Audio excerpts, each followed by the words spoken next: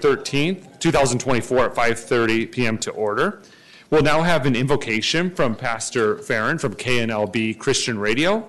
And then we'll have the Pledge of Allegiance led by the Lake Havasu City Robotics Team, Mighty Minions. Let's pray. Dear Heavenly Father, as we've come into this place, Lord, to conduct business for our beautiful community, Lord, we first want to say thank you. Lord, let us not ever take for granted the wonderful blessings that you have given us in this city in which we live. Lord, and the people which serve for us in this community. Lord, as we go about the business of this community, we pray for wisdom, guidance, and direction, Lord. We pray for our mayor, our city council members, Lord, especially our first responders, those, Lord, that put themselves in harm's way to keep us safe. May your angels be around them. And Lord, let everything in this business meeting be conducted in a way that honors you. In Jesus' name we pray. Amen. Amen.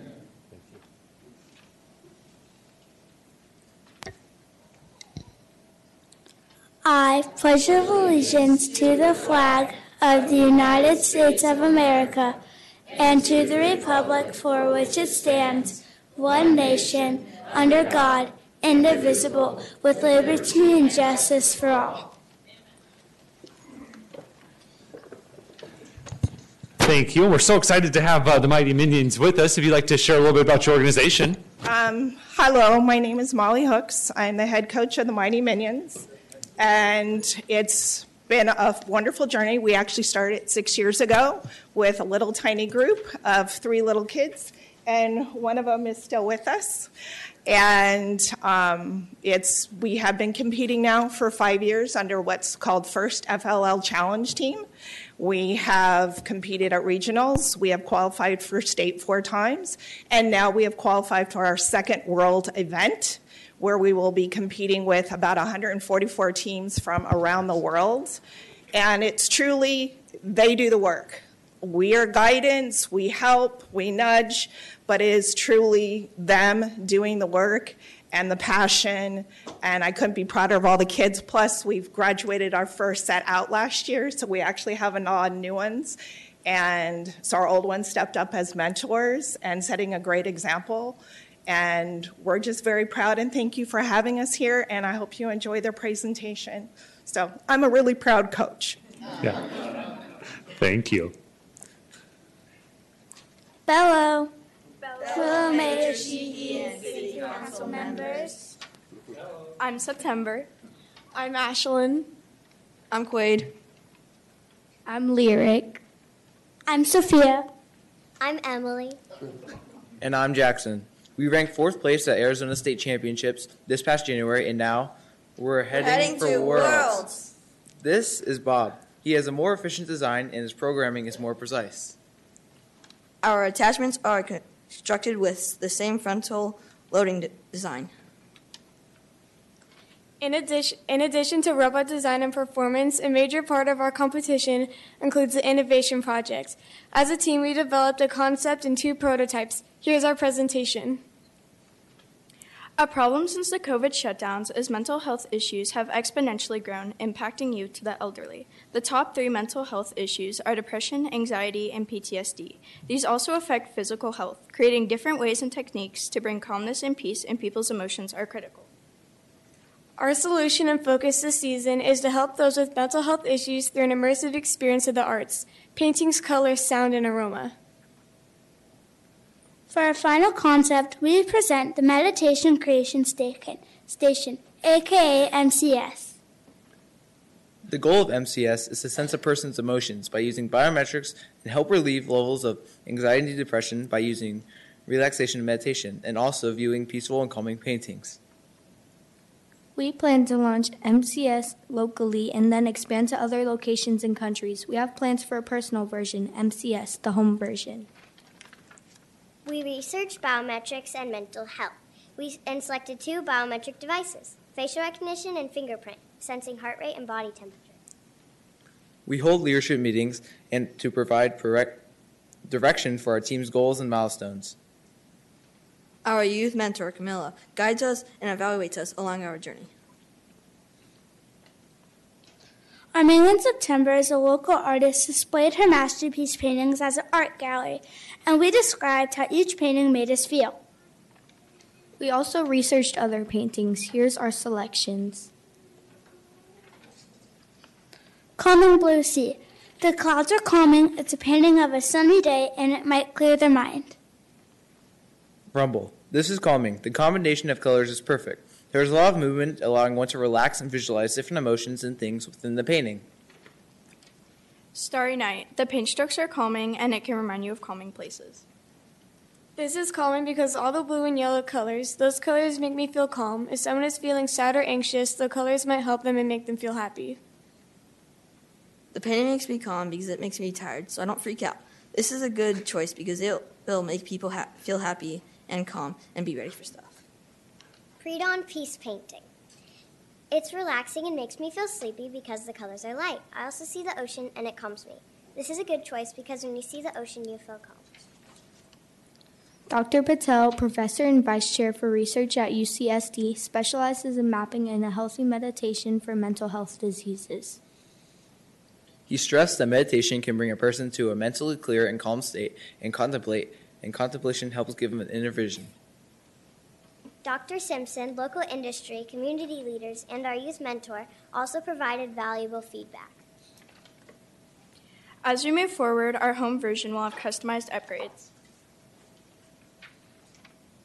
Fingerprint biometrics. Calm LEDs around the frame. Sounds of rain or soft wind chimes. And aromatherapy. We are proud to represent Arizona in our hometown city, Lake Havasu City, at Worlds. On behalf of the Mighty Minions, thank you, Mayor Sheehy and City Council members. We truly appreciate your time and continued support.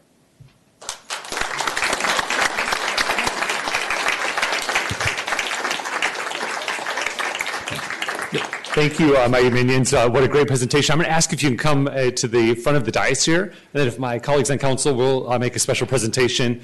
And Steve, do you have a wireless mic I can use? Thank you.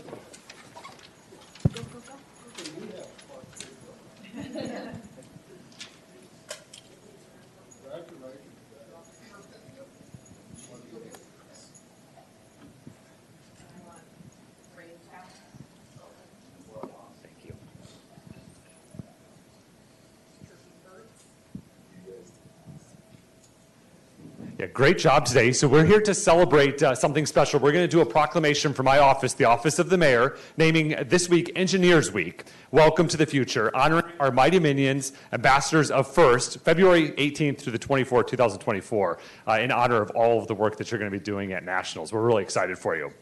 Whereas National Engineers Week was started in 1951 by the National Society of Professional Engineers in conjunction with President George Washington's birthday, as he is considered the nation's first engineer, notably for his surveying work. And whereas engineers use their scientific and technical knowledge and skills in creative and innovative ways to fulfill society's needs, and whereas the engineering professions provide the public with a number of necessities, strengthening infrastructure, including LEED certified structures, green streets and reinforcing bridges, computer software and mechanical systems that are eco-friendly to clean and protect our environment, clean drinking water and reusable water systems for communities, and innovative renewable energy systems to power homes and businesses. And whereas engineers face major technological challenges of our time, from rebuilding towns devastated by natural disaster and constructing effective ways to preserve our natural resources, to transforming lives throughout biotechnology, and designing information systems that will speed our country into the 21st century. And whereas FIRST Robotics encourages our young science, engineering, and math students to realize the practical power of their knowledge and skills to help communities and others worldwide. And whereas we have the distinct privilege of having the Mighty Minions, ambassadors of FIRST, from Lake Havasu City, dedicated to making our community a better place to live with their outstanding masterpiece innovation project, Meditation Creation Station. Jackson, September, Ashlyn, Quaid, Emily, Lyric, Sophia, and our youth mentor, Camilla. Now, therefore, I, Cal Sheehy, the mayor of Lake Havasu City, Arizona, do hereby proclaim the week of February 18th through the 24th, 2024, as Engineers Week in honor of our Mighty Minions, and urge all citizens to recognize the far-reaching contributions engineers have made, as well as acknowledge the tremendous impact they continue to have on our lives. Congratulations. Is there a president? Please start with this. How about right here? You got the Minions?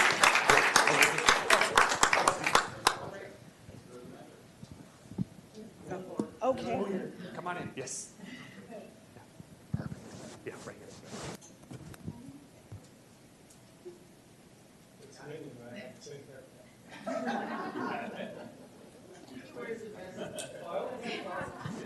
We all good?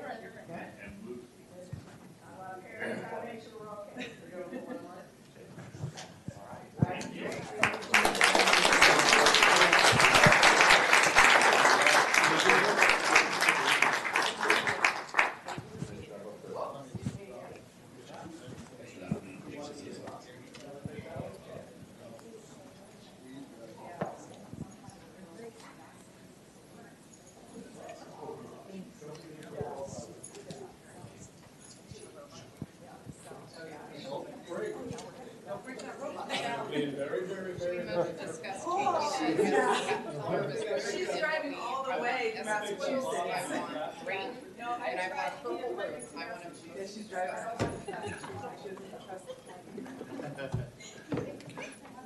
Yeah, again, thank you so much to our Mighty Minions, and they are heading to Worlds in Massachusetts in June, so they have a long trip ahead of them, and we'll be rooting them on the entire way. All right, next item on our agenda is number 4, the roll call. Ms. Williams, if you please call the roll. Council members Nancy Campbell. Here. Michelle Lynn. Here. Jenny Koch. Jim Dolan. Aquí. David Lane. Here. Vice Mayor Cameron Moses. Here. Mayor Cal Sheehy. Here. Thank you. Thank you. Item 5 is the consent agenda. Would any of the council members like to remove any of the items for separate discussion? Seeing none, I'll entertain a motion. Mayor? Councilmember Dolan? Motion to accept the consent agenda as presented. Second. We have a motion from Councilmember Dolan and a second from Vice Mayor Moses. Is there? There is no discussion, so it's time to vote.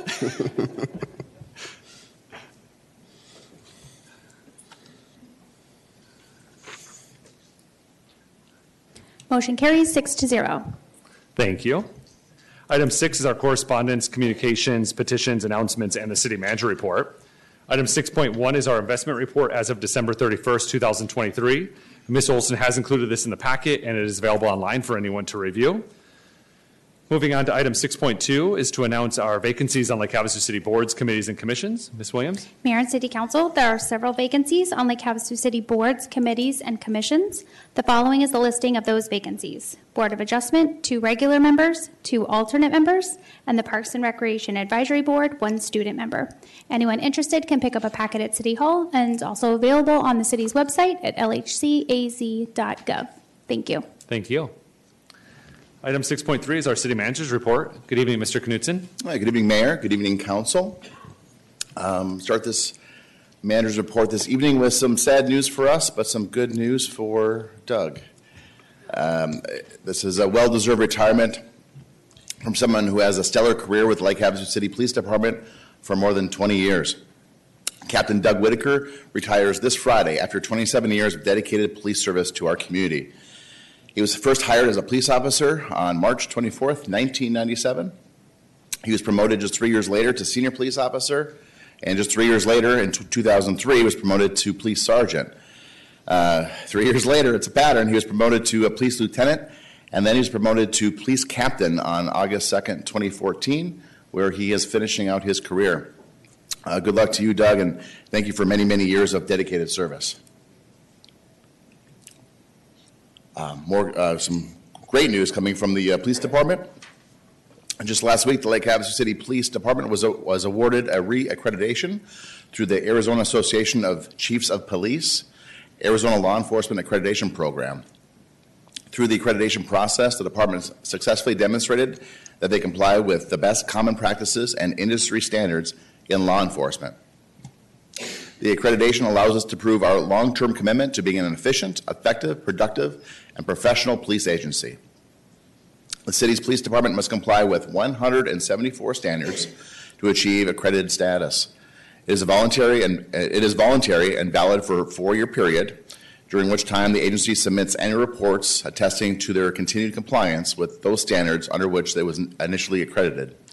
I'd like to thank Chief Sterling, Lieutenant Chad Williams, and their team for taking the initiative to demonstrate that they meet commonly accepted practices and industry standards for efficient, effective, productive, and quality operations.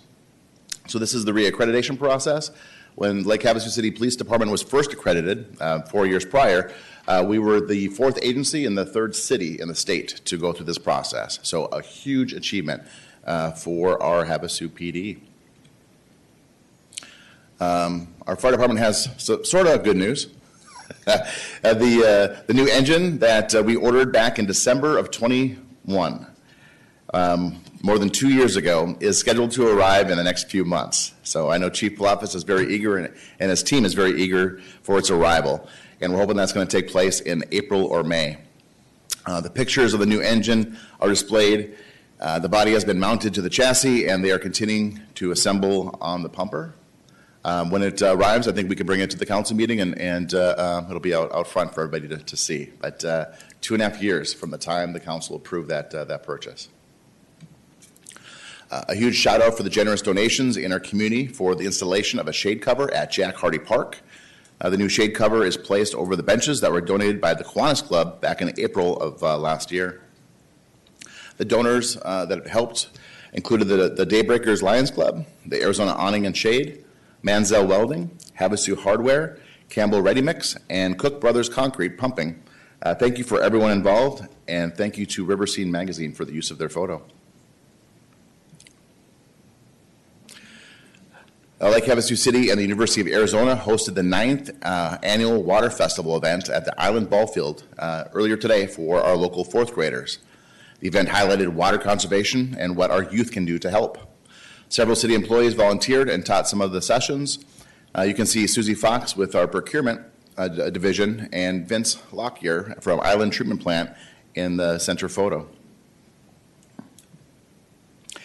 With spring right around the corner, our mayor and council members are very busy in the community, celebrating and kicking off events for various local organizations. First, I'd like to congratulate you, Mayor, for being honored as Hero of the Year. That was a recognition coming from the Cancer Association at one of their recent events. The organization thanked you for your personal support and contributions throughout the years. Vice Mayor Moses, you and Councilmember David Lane kicked off the annual Winterfest for the Lake Havasu Area Chamber of Commerce. And Mayor, you and Vice Mayor Moses presented a proclamation to the Lake Havasu High School Future Business Leaders of America, and also to Our Lady of the Lake Catholic School, proclaiming Catholic Schools Week.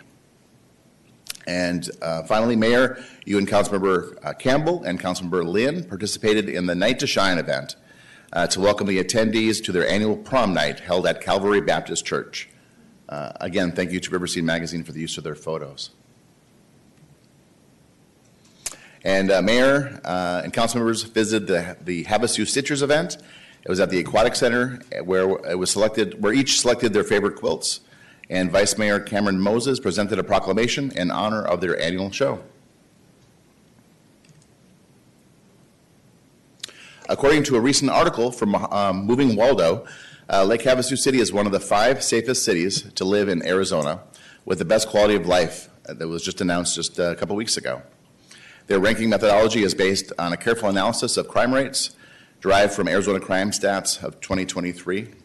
All cities range between 4 to 90 crimes per 1,000, with Lake Havasu City ranking at number 4 at 39 crimes per 1,000 population. I think last year we were number 6, so we're 4, and that's a great way to move. Over the past few weeks, we've been advertising our quest to seek feedback in the process of conducting a second bridge feasibility study to ensure the study meets the needs and desires of the community. At the first public meeting held on Monday, January 29th, we had 100 citizens attend, and we gained practical and positive feedback. Whether it was at that open house on that Monday or in the comments we've collected since, we've had over 330 comments that have come from the public regarding the second bridge study.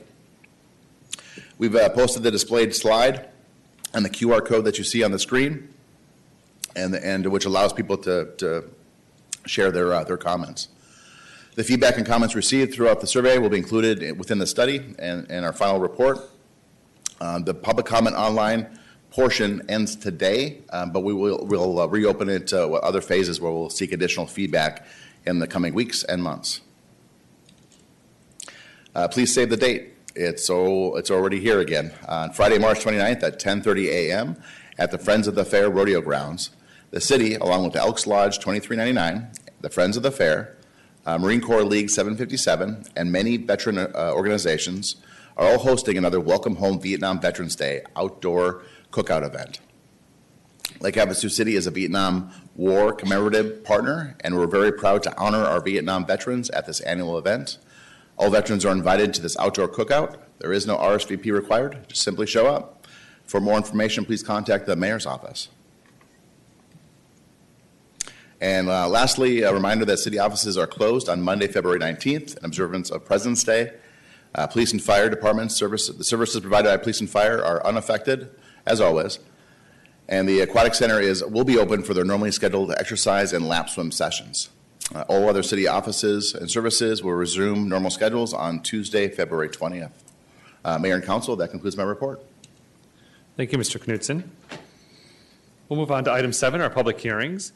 During our public hearings, we will have an opportunity for citizens to engage in the process. We'll have each item introduced. We'll open up the public hearing. At that point, we would encourage feedback from our citizens. You just make your way to the podium and you'd state your name. You will have time. There is a light indicator box next to Ms. Williams. Green means you have time. Yellow means 1 minute remaining, and red means that your time is up for that particular item. At the end of our agenda, we'll also have a call to the public. That's where citizens can address the council on anything in the jurisdiction of Lake Havasu City, and I'll go over the guidelines of that at that time. But if you would like to engage with us in a two-way conversation, I encourage you to do it during the public hearings, because we can have a two-way conversations. Call to the public, we cannot. All right, we'll start with item 7.1, which is presentation from Clifton Larson Allen LLP on the fiscal year 2023 audit results and any findings. Good evening, Ms. Ware. Good evening, Honorable Mayor and Council members. I wanted to introduce the next item. The city is required to have an independent annual audit, which reviews financial records, financial statements, internal controls, and federal grant compliance. The Arizona state statute requires our auditing firm to present the audit results to the City Council in a regular council meeting. The audit results will be presented this evening. Our audit firm is Clifton Larson Allen. They're experts in governmental accounting and auditing. And Richard Gillespie is online to present the results remotely. Thank you, Trina, and good evening, Mayor Sheehy and members of council. The principal on the engagement, Sandy Cronstrom, isn't on the call tonight, but she was the principal on it, oversaw the entire engagement, had the final sign-off of the financial statements as well as the audit testing. I'll briefly go over the audit process. We examine and verify management's assertions that the financial statements are free from material misstatement, and then we give an opinion on those, on that assertion. One thing we don't do is we don't give absolute assurance, or else we'd be out there every single day testing every transaction. So we do a risk-based approach and give reasonable assurance that the financial statements are free from material misstatement. And during that process, we include any findings and recommendations. And lastly, our audit results are communicated to council because we work for you all and not for management, and that keeps us independent during the audit process. So the deliverables included in the council packet should include the communication to governance, the annual comprehensive financial report, or called the ACFR, and that includes audit opinion, and then the single audit report, which includes the government auditing standards report and the report on major federal programs and the schedule of federal expenditures of federal awards as well. And then lastly is the HERF report, which is the state compliance report on which we do procedures on. So the governance communication includes the accounting policies used by management during the preparation of the financial statements, as well as accounting estimates. And also there's attached uncorrected misstatements, which includes misstatements that we identified throughout the audit that weren't material but met a certain threshold that we accumulate to make sure them combined in whole don't result in a material misstatement in the financial statements. All right, then the annual comprehensive financial report, it includes three components. One is the basic financial statements, which we actually opine on. and then the combining and individual fund financial statements, which we give an in relation to opinion, which means the totals as a whole, we compare that to the total financials to make sure that they all agree. And then as well as the required supplementary information, the statistical section, and then the introductory section, which we don't give an opinion on, but we do review for reasonableness and make sure that it's consistent with the financial statements. Overall, we rendered an unmodified opinion, which is a clean opinion on the financial statements. All right, next is the single audit results. This includes the government auditing standards report, which is internal controls over financial reporting.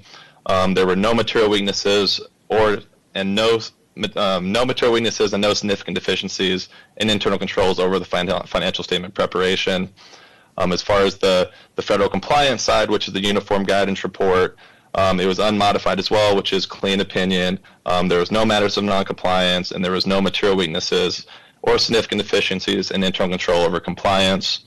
The two major federal programs that we tested during fiscal year 23 includes the Coronavirus State and Local Fiscal Recovery Funds, which was initiated through the American Rescue Plan Act, totaling about $1.5 million of expenditures, as well as the Airport Improvement Program, which was about $5.3 million of federal expenditures. In totality, we tested 76% of the city's federal awards expended during fiscal year 23. And once again, no compliance or internal controls on either reports issued for that. And then next, there was also the Highway User Revenue Fund compliance, which is an examination report to determine compliance as to whether expenditures from Highway User Revenue Fund monies were spent in accordance to Arizona state statutes.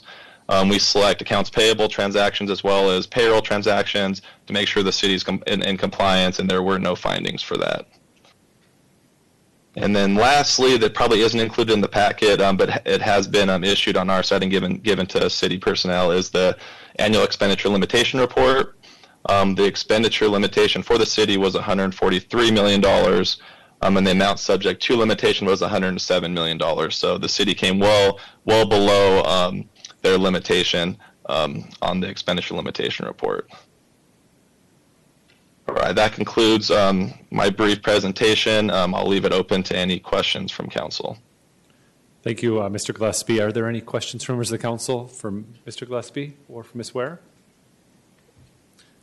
Yeah, thank you for the thorough analysis that you provided here. Your presentation actually followed exactly what we have in front of us as well, so thank you for that. And also a big thank you to Ms. Olson and Ms. Ware and your teams for a great job. So lots of boring words were just said, but those boring words mean that that our finances are in order, and it's because of the good accounting and procedures that you all implement on a daily basis. So thank you very much. With no questions from members of the council, I'll open up the public hearing. Would any member of the community like to speak on this item? Seeing none, we'll close the public hearing and bring it back to council. Any additional questions or comments, or entertain a motion? Mayor? Yeah, Councilmember Lane. Yeah, first of all, I just wanted to reiterate that I agree what a great job our staff does year after year after year with these audits and the awards that you guys get. It just shows that our staff is doing a terrific job, and we truly do appreciate that. And with that, I move to accept Lake Havasu City's audited annual financial report and audit results for the fiscal year ending June 30th, 2023. I'll second, even the first part. We have a motion from Councilmember Lane and a second from Vice Mayor Moses. Is there any additional discussion? Seeing none, we're ready to vote.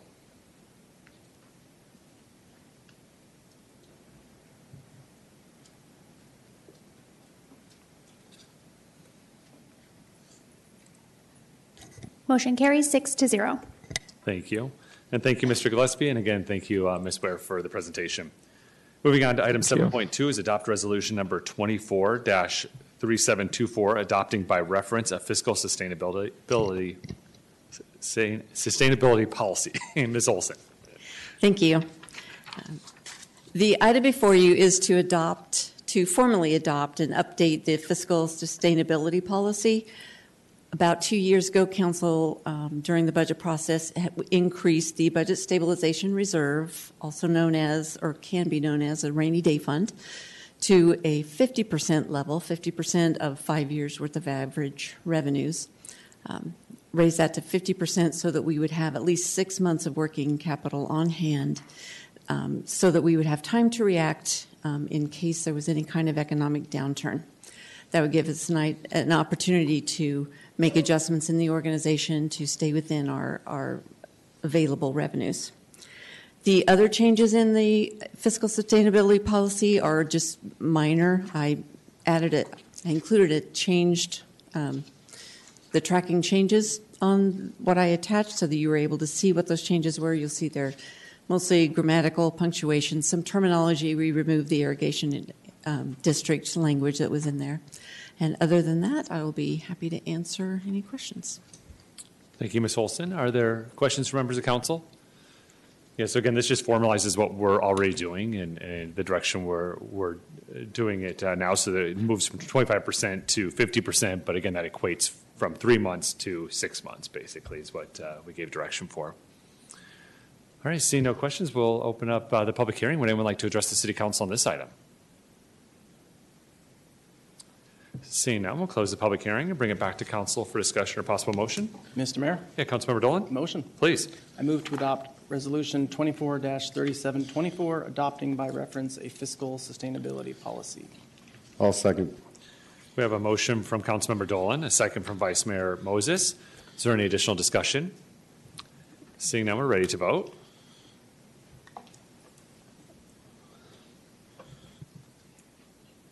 Motion carries 6-0. Thank you. Thank you.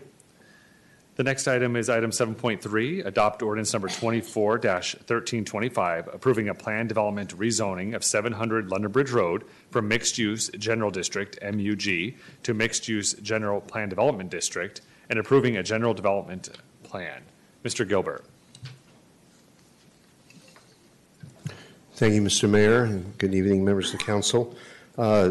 This particular application is regarding a 12.06 acre piece of property that was purchased from the Arizona Land Trust and was rezoned by this body in April 27th of 2021 to MUG. And at the same time, the land use was changed to commercial mixed use. And at the time, the developer was not certain what they were going to do with the land, and they came back to visit with us once they had a plan, and they realized that the MUG zoning was not sufficient to accomplish what it is they wanted to intend to do. So let me go over some basic slides here. Showing the zoning again is MUG. The state park is to the west across London Bridge Road. To the north is C2PD across Industrial Boulevard. To the east, more C2, a lot of storage units there. And further south, you have Moore Park and C2. So it's an entirely commercial area. There's almost no residential in any close proximity to this project. The conceptual development plan I have up on the screen right now, I had to turn it kind of 90 degrees so it sits from north up to the top. What they're planning to do is to create a restaurant's pad at the south end, to create a number of storage units on the very east end adjacent to the storage units that already exist off Industrial. And then the rest of it will be what I like to call a carriage house, European carriage house style of residential. And this next diagram will kind of show what that is. And that's where you have the garage on the bottom floor, and the full living is on the second floor. So this concept, as shown on the development plan, was not feasible under the MUG zoning. Let me go over some other important facts here. The applicant is present tonight, as is a representative of the state park system that manages the facility across the street, so they will have comment. If you notice in the comments in the staff report, comments received from other department agencies, There is being required a traffic impact analysis, and additional right-of-way is going to need to be dedicated for both industrial and London Bridge Road, and that is very likely to include turn lanes. We don't know the total extent of that yet as this project develops, since all they're asking for right now is a zoning change. And there were a number of comments from utility companies, but other than that, the proposed change meets all the general plan land use designation and conformity requirements, and it meets all the findings required for planned developments. There is an additional factor involved, and that is, as part of this request to have a planned development overlay placed over the MUG zone, there is some specific code relief that the applicant's requesting, and I have that up on the overlay here. Section 14.02.04.B.4.B in our development code, under the heading of additional development standards, that not be required to be enforced, as it creates severe building orientation issues for the buildings in the project due to requirements for doorways having to lead to sidewalks, and 65% of the primary building frontage be located no farther than 20 feet from the front property line. And I'm going to take a couple steps back here. If you look at the development plan on the north end, while the buildings on the west might be able to accomplish that, the ones on the north certainly can't. It just doesn't fit with the overall layout. The second item is section 14.03.03.8.5 under the heading of dwelling multifamily, that the requirement that 25% of the gross floor area of each structure be for non-residential uses, and that dwelling units not be located on the ground floors. This prevents the developer from realizing the concept of having a residential dwelling on the second floor above the garages. So that's very important to achieve this concept here as shown on this color elevation. And Mr. Mayor, that's really all there is to this. This was reviewed at depth in public hearings in 2021. The MUG was applied, and it turns out 2 years later that wasn't sufficient for what they want to do. I'll answer any questions you may have, sir. Yeah, thank you, Mr. Gilbert. Can you go back? Go back maybe 3 slides there. Which one? More. Keep going back. One more. Yeah, there. Is there any way you can maybe get out of there so we can see a cursor and you can describe the layout of this? You described it using east and west, but if you can throw the cursor on it. Yes, I can do that. Okay. Apologies on that. Can everybody see that? Yeah, that shows. So the storage units will be a component here on the very east side, and they will be separated from the rest of the development and will dump directly out onto industrial at the north end and abut storage units to the east. The restaurant component and parking lot is down here at the south end, and the joint entranceway off of London Bridge Road will be at the south end here, as well as there is the joint entrance for the storage units and the residential on the very east end of the property off industrial. The intention for that is because there's been traffic issues at this intersection in the past, is to keep the entranceways as far away as possible, and there's also one here for the residential, far away as possible from the intersection to minimize the impacts, in addition to the TIA requested changes that will have to happen once the right-of-way is dedicated and these turn lanes are put in.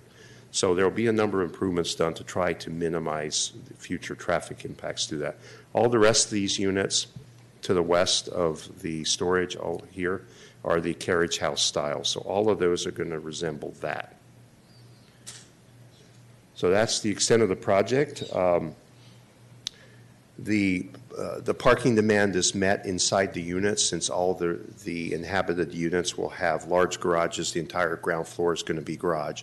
So all the parking space requirements are met through that, and there will be additional visitor parking throughout the complex. Mini storage is only required 2 spaces, and then, of course, the restaurant at the south end has an individual parking lot just for its use intended to be constructed. Mr. Mayor, if I may also add, the Planning Commission unanimously recommended approval of this project at its meeting, and let's see. Once again, the applicant is here, and I represent the State Park System. Yeah, excellent. Thank you. Maybe we can hear from the applicant. Does the applicant have a presentation or comments that they would like to make? And then we'll open up to questions from members of the council.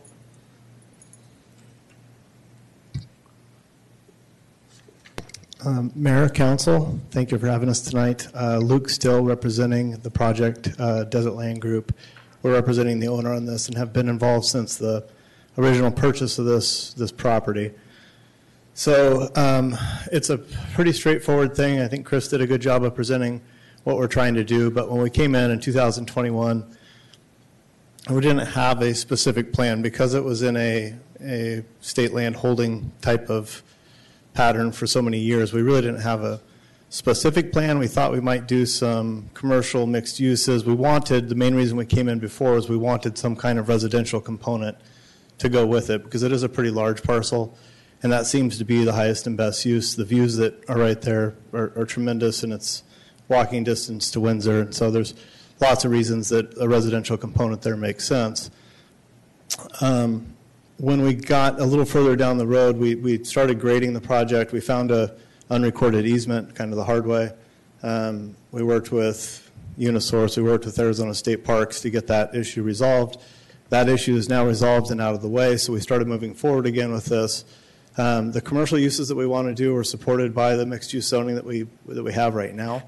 But the residential component, because it is a multifamily, and multifamily is allowed in a mixed use up to 30 feet tall, and we're not going to go that tall, but it is allowed. It's just you can't have every building has to have 25% commercial, and we aren't meeting that for every building that's there. So that's the primary reason, and as Chris pointed out, there's some connection points, how far you need to be from a sidewalk for access purposes that we're asking for a variance. But those are the two primary variances we're asking for. We've gone through several renditions with this plan as we tried to make something work both from a market standpoint and from a physical standpoint with the site. It's a pretty challenging site because of the shape of it.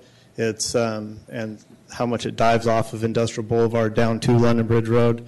We would like to have some other uses there, but it seems like anytime we try and create a property division for a hotel was a use that we really pushed for.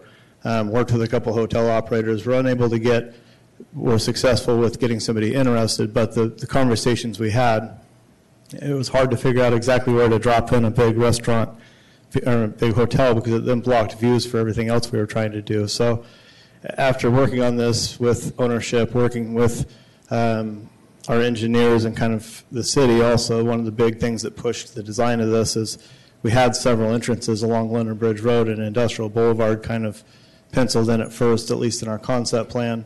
It became apparent there's some dips in London Bridge Road. It became apparent from staff's perspective that it would be better to limit those as much as possible. So we've limited it now on London Bridge Road just to one entrance and on Industrial Boulevard to two entrances, which is being improved right now. We're in the process of getting a traffic study to see what kind of impacts we're going to have on that road, and we're obviously happy to work with city on mitigating those to whatever they suggest. But that's kind of the history of the project. It's not always pretty. We probably made a mistake when we got this zone the first time, MG, because honestly this carriage house concept, not the extent of it or exactly how we were going to build it, that wasn't figured out, but we kind of were gearing towards that anyway. And the mixed-use zoning is new in Lake Havasu. I mean, it was created in 2016. I think there's only been one project permitted with, and it was one on Park Avenue with this conforming to that 25%. It's very difficult to do, and it still hasn't moved forward because we can't find anybody to occupy it. So those are the things that kind of drove us to where we're at with this project now. The design isn't final. The footprint's close to final, but how it's going to look and feel, I mean, we're going to try and do the best we can to fit into the neighborhood, to appeal to the market, to build something. I mean, the views are worth something, so it's not like we're trying to just build this as cheap as possible. We want it to look nice. We're trying to, with the storage, it already sits down. We're digging it down further right next to an alley, where across from the alley there's existing storage. So we're trying as hard as we can to push that down and kind of put it out of sight from London Bridge Road. And when you're on London Bridge Road, it stacks up to the alley about 18 feet. And so you'll see this terracing of homes. I think it'll look actually really nice from down on the water, down on London Bridge Road as you look up. So we've done the best we can to kind of accommodate those things with all those things in mind. And ultimately, the market dictates what we ultimately can do, because if we don't have a participant that's willing to invest the money, we just sit there with vacant land. And this is where they think the money is best spent. So with that said, I'm happy to answer any questions. Yeah, thank you. Mr. Still, in the Planning and Zoning Commission, they talked a lot about traffic, and you alluded to the traffic study. Well, what is the process of that traffic study, and when do you hope to have the results of that? I think the traffic study is due to be back in the next 2 months. We engaged it right after that meeting, and the scope of that is they'll go study, how existing traffic is. They're going to look at the types of uses we're putting in there, what the average daily trip count might be during capacity times, during overflow times, et cetera, and how that's going to look on the existing traffic patterns. And then I think out of that, the city will be able to make decisions about how to mitigate those impacts as it relates to London Bridge Road and Industrial Boulevard, both respectively, kind of independently. So, thank you. Do any members of the council have any questions for Mr. Still or for Mr. Gilbert? Yeah, Councilmember Campbell. Mayor, I just have a statement. My biggest concern is that Industrial and London Bridge Road entering with Windsor, of course, and I visualize that we may possibly have to be putting a light in there. What is your opinion on that? Have you looked at that situation, and do you have maybe the same concerns? I haven't looked at where the kind of the breaking point is for now a light is required. So if that's part of the solution down there, we're going to be good neighbors and obviously participate in a way that we think is necessary and guided by the city staff opinion. So we hope that's not the case, but obviously if that's what we need for safety, that's something we'll look at and work with. Yeah, thank you. Councilmember Lane. Thank you, Mr. Mayor. David. So when this first came to us a couple of years ago, the conceptual was a little bit different. It had the carriage house, which I like the carriage house idea with the garages underneath. Will the people that buy these actually own them, or are they rentals? Those will be owned. So these will be owned, which is a great way for people to get into the housing market that may not be able to afford a traditional home. At that time, with the conceptual drawing, there were some storage units there, but they were in the very center. You wouldn't be able to see them. I think we discussed that when that plan came here, but that was just for some rezoning. Just if I could, so that I can address your question one by one. I think you might have gotten some privy information there, because it was never presented as part of the meeting. The specific plan, I know what you're talking about. Right. We went through a couple different renditions, and I think we shared that plan with you, but I'm not sure that we shared it in public or at the planning and zoning meeting. But I do understand what you're referring to. Okay, now when I look at this conceptual development plan, we now have 73 storage units to 67 residential units.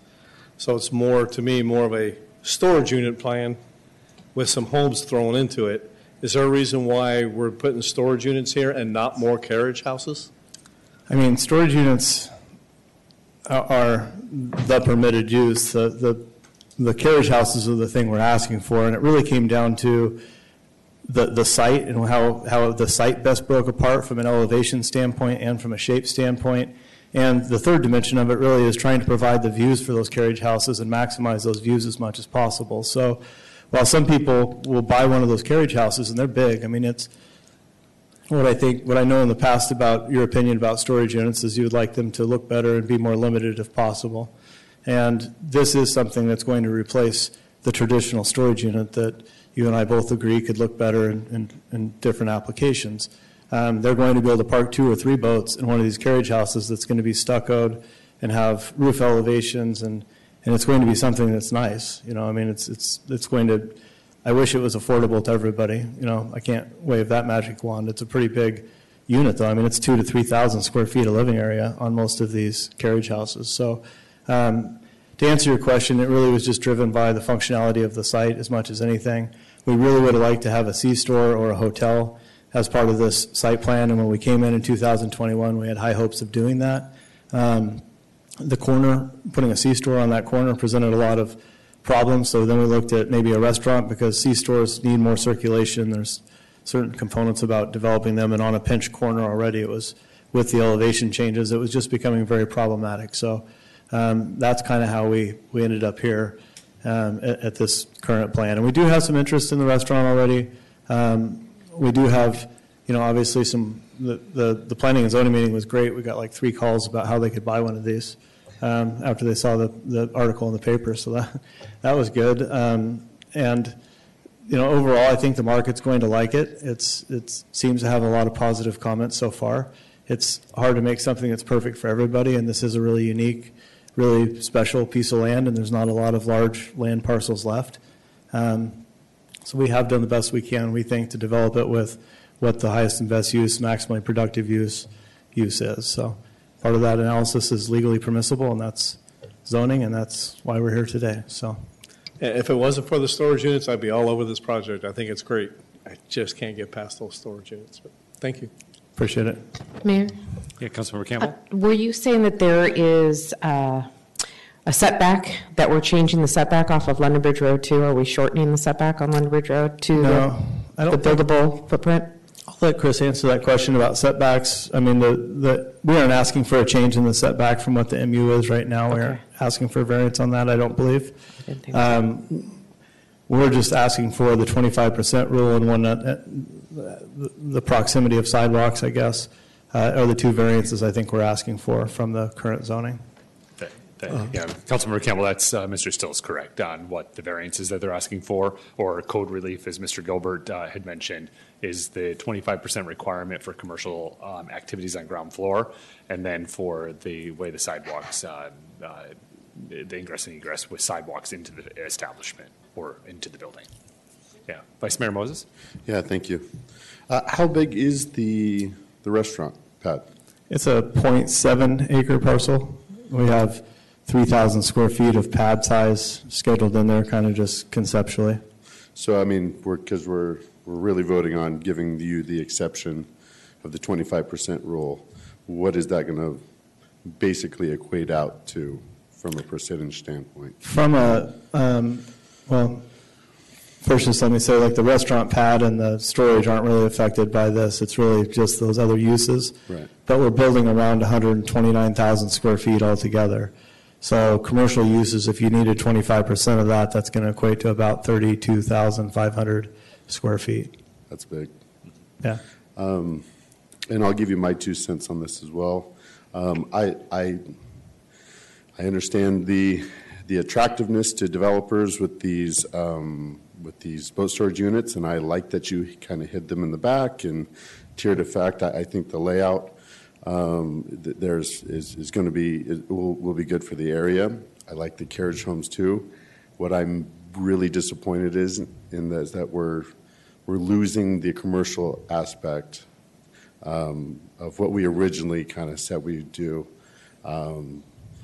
I think that's the bread and butter to our local economy, and we're kind of minimizing the commercial aspect of it, almost to the point where that little corner down there could potentially never be done, and we're just kind of, we come back in 3 years and say, hey, can we just build more boat storage units there?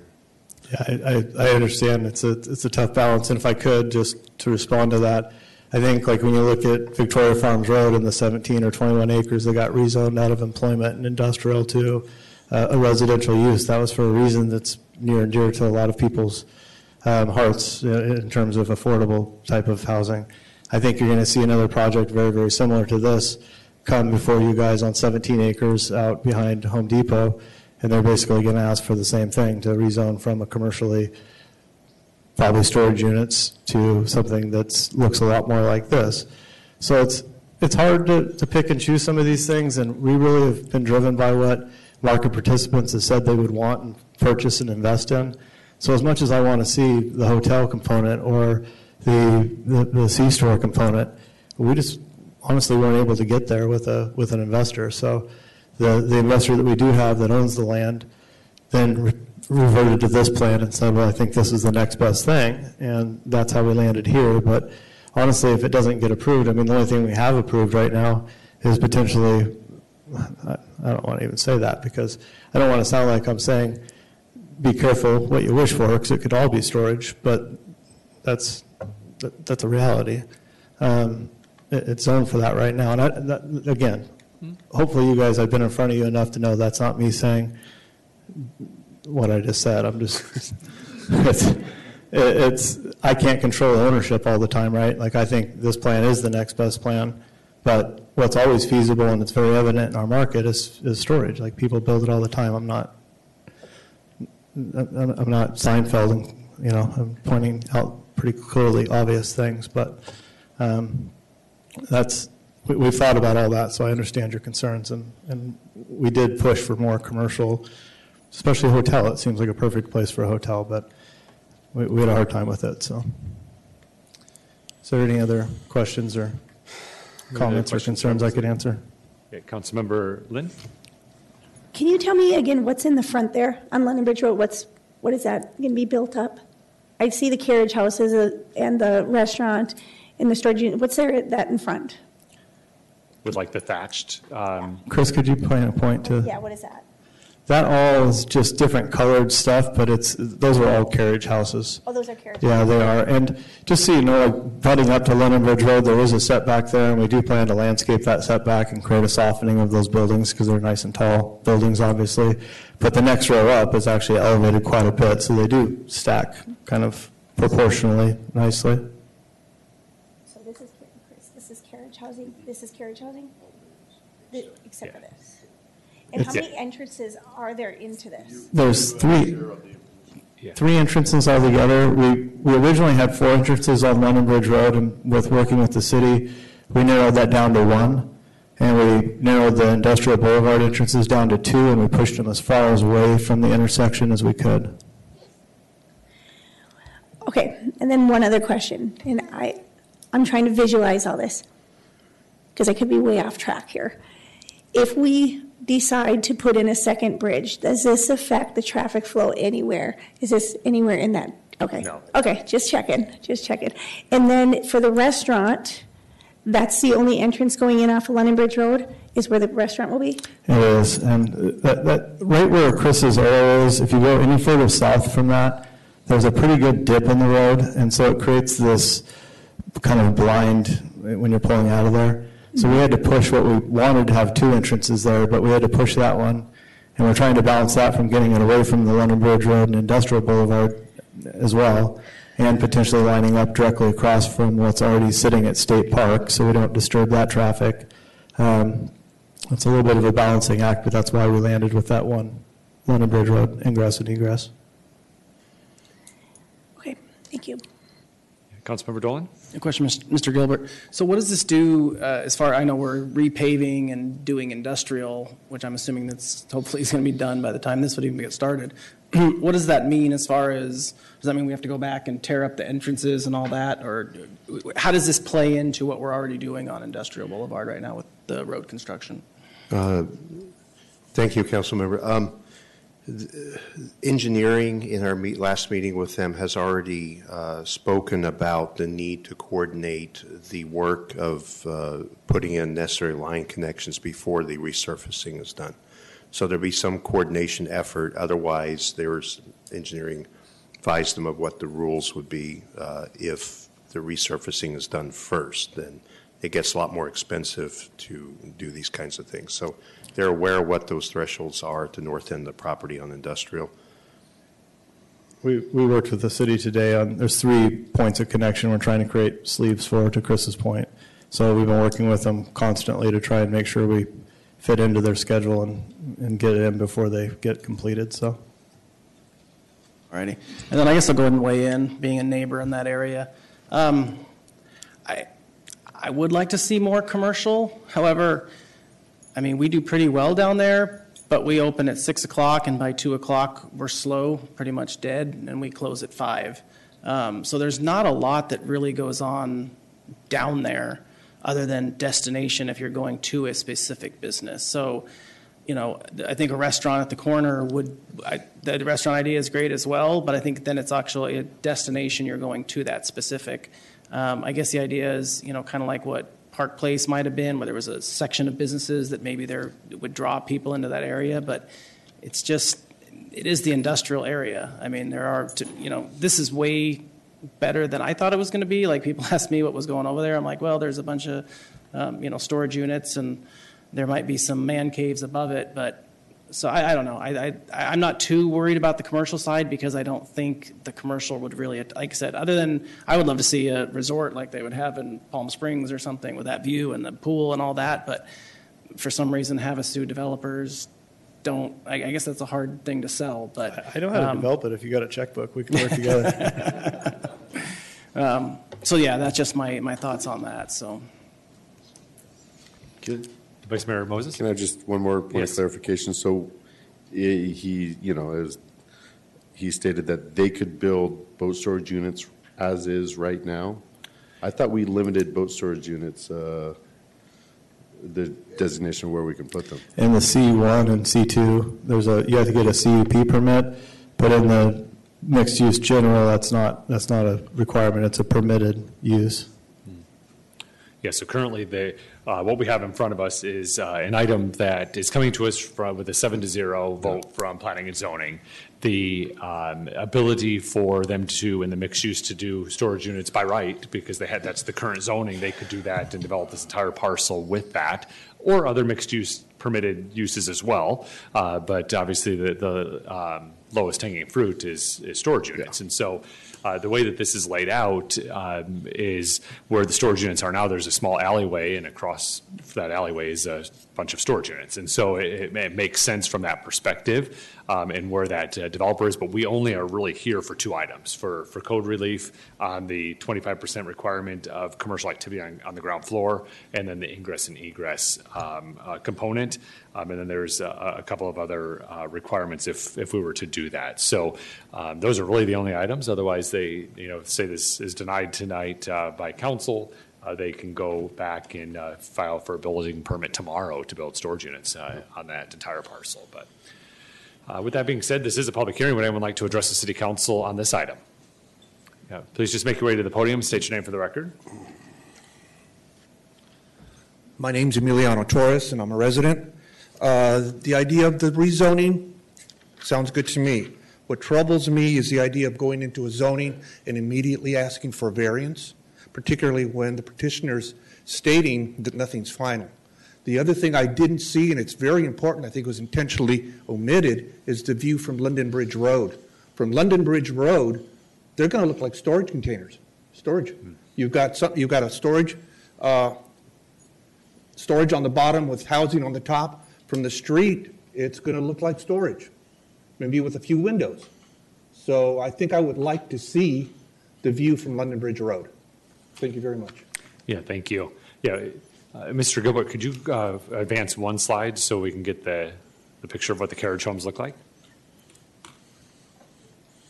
Yeah, so there's a mixture, Emilio, of stucco, looks like possibly some sort of fabrication otherwise, but and then as the applicant had mentioned, it would, because of the topography of that land, it'll cascade as it makes its way up industrial. So hopefully that either alleviates your concern or at least answers your question.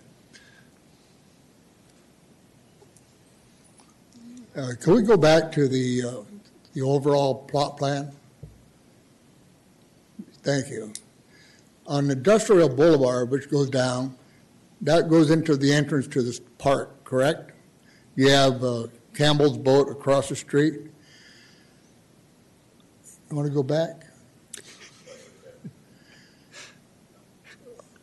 I'm thinking about the traffic in the morning with people coming down Industrial Boulevard with their boats going into the park to go launch their boats, and people trying to make a left-hand turn to go into the unit. And then the other one on the where the storage units are, I thought we weren't going to do that anymore, but anyhow, seemed like that's a lot of traffic, people coming in their garage or their storage unit to get their boat out, and if they go north, can they make a left-hand turn to industrial, or do they have to make a right-hand turn? That's confusing to me. I'm sorry. Yeah, Mr. Wisdom, that is a divided roadway, so they would only be able to make a right-hand turn out of that area. Going, yes. With the current configuration, of course, there's a traffic study that's underway right now, as the applicant had mentioned and Mr. Gilbert alluded to. And so based on the results of that, those concerns would be addressed. Hi, Bonnie Toy. I'd just like to say I'm really disappointed in the developer threatening you as a council. And as a citizen, I just didn't feel that it was right that he sat here and threatened you, literally, like, oh, if you don't agree to the apartments, then I'm going to build storage units. The Lake Havasu City is supposed to be working on becoming more pedestrian friendly, and I thought that was the reason why you had the codes added into the general plan, so that people would find apartment complexes and things like that a little more pedestrian friendly. And I noticed that this last year you guys added a bike lane on London Bridge Road.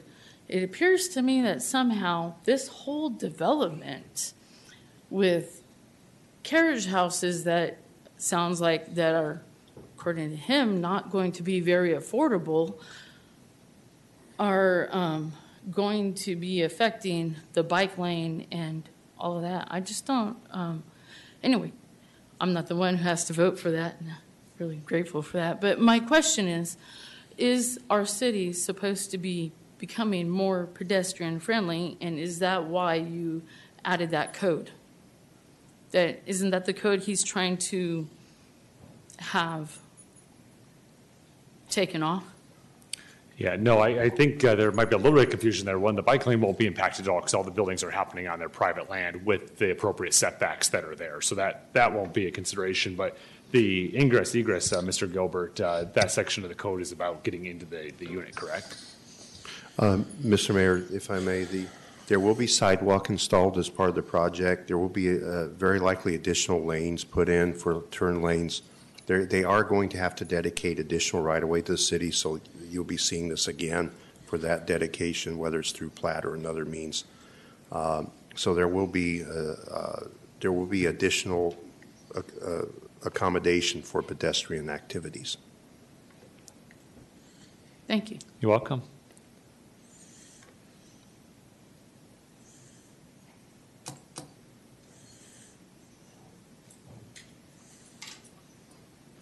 Hello, my name is Dan Roddy. I'm the park manager at Lake Havasu State Park. I'm here on behalf of the Arizona State Parks and Trails. And Mr. Mayor, council members, thank you very much for your time this evening. One of the things I'd like to start with is the fact that we're very appreciative of the city efforts in this project. When it first came up back in 2021, we had conversations with the city as well as the developers, expressed our concerns over the locations, the drives going in and out of the property. So some of those changes that you see here today are direct responses and the responsiveness of the people looking to develop this project. And we're very grateful for that. We appreciate it, and we're of the strong opinion that that will continue. The reason that I'm here today is to consistently bring up the concerns that we brought in front of the Planning and Zoning Commission, and that has to do with the anticipated traffic and potential changes there.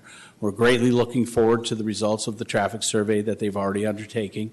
Very happy to hear that, but we'd remind everybody that the Lake Havasu State Park attracts 500,000 visitors a year. Approximately 400,000 of those visitors come to the property from the intersection of London Bridge Road and Industrial Boulevard. Right now, we're waiting in eager anticipation to see how the new bike lane is going to impact that flow of traffic. That bike lane is going to start impacting us today, because if you're going northbound on London Bridge Road to go eastbound on Industrial Boulevard, you have to cut off the bike lane. So again, we're looking forward to the proposals for how the traffic is going to be handled, what impacts it will have, and what changes are going to be required to make sure that that free-flowing and safe traffic is going to continue. That's a very big concern of ours. but we are looking forward to working with everybody to find those solutions. We are very thrilled about having new neighbors. We love the development. We think it's going to be a great addition to our community, so we want to be supportive, but we do have those concerns. Along those same lines, when you bring residential into a commercial area, which again, we support the idea of bringing residential into our neighborhood, but we do want to make sure that everybody understands it's kind of like buying a house next to the airport. It's a very busy property. It's noisy. There's traffic. There's traffic at 5 in the morning. There's traffic at 10 o'clock at night. There's times of years it's rather quiet, but we just want to be here to consistently point out for the record that these are some of the things that may come up in the future. And 10 years from now, when somebody says, hey, I've got an issue with the amount of traffic in my neighborhood, we were here first since 1965. So those are things that we want to make sure we're consistent with, reflecting on the record. Again, as we go on to all these other conversations and what we're having, we are very grateful for the people involved. We're very grateful for the opportunity to come here and discuss it in front of you.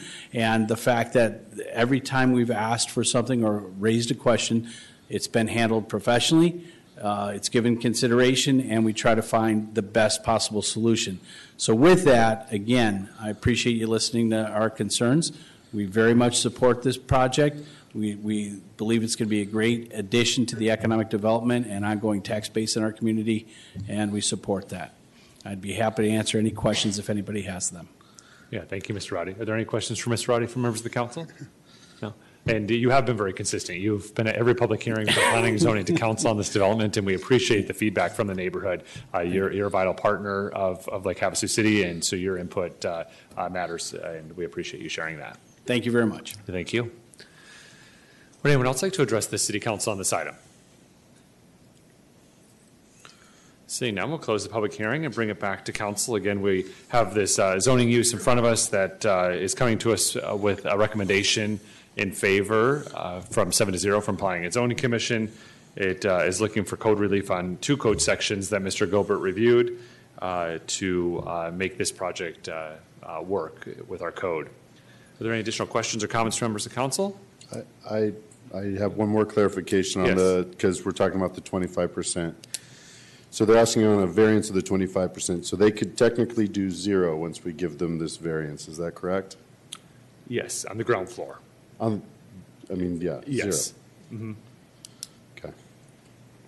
Yeah, but as the suggested motion is written, is that they would comply with the kind of the development plan that we reviewed tonight. So if they wanted to not have a restaurant site, the staff would have something to say about that. But by zoning, they could do that and do something different. Right. Huh. Okay. Thank you. Mm-hmm. Mayor? Yeah, Councilmember Dolan? Motion? Please. I move to adopt the suggested action. Is that suitable, Ms. Gary? I have to read all of that. Oh. I move to adopt ordinance 24-1325, approving a planned development rezoning of 700 London Bridge Road from mixed-use general district MUG to mixed-use general plan development district MUG-PD,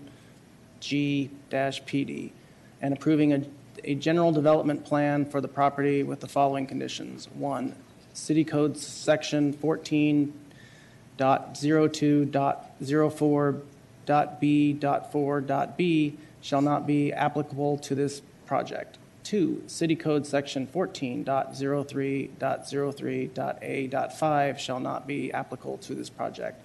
3, all requirements of the Lake Havasu City Public Works Department and utility providers regarding the proposed project depicted on the general development plan shall be satisfied during the design review process. 4, the development conducted on the site shall be in substantial compliance with the general development plan at all times. Minor changes necessary to meet utility company, ADOT, or city public works engineering requirements shall not be considered as substantial changes.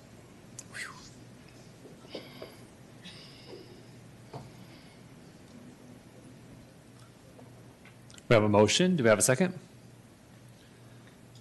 Second. We have a motion from Councilmember Dolan and a second from Councilmember Campbell. Any additional comments or questions? All right, we are ready to vote.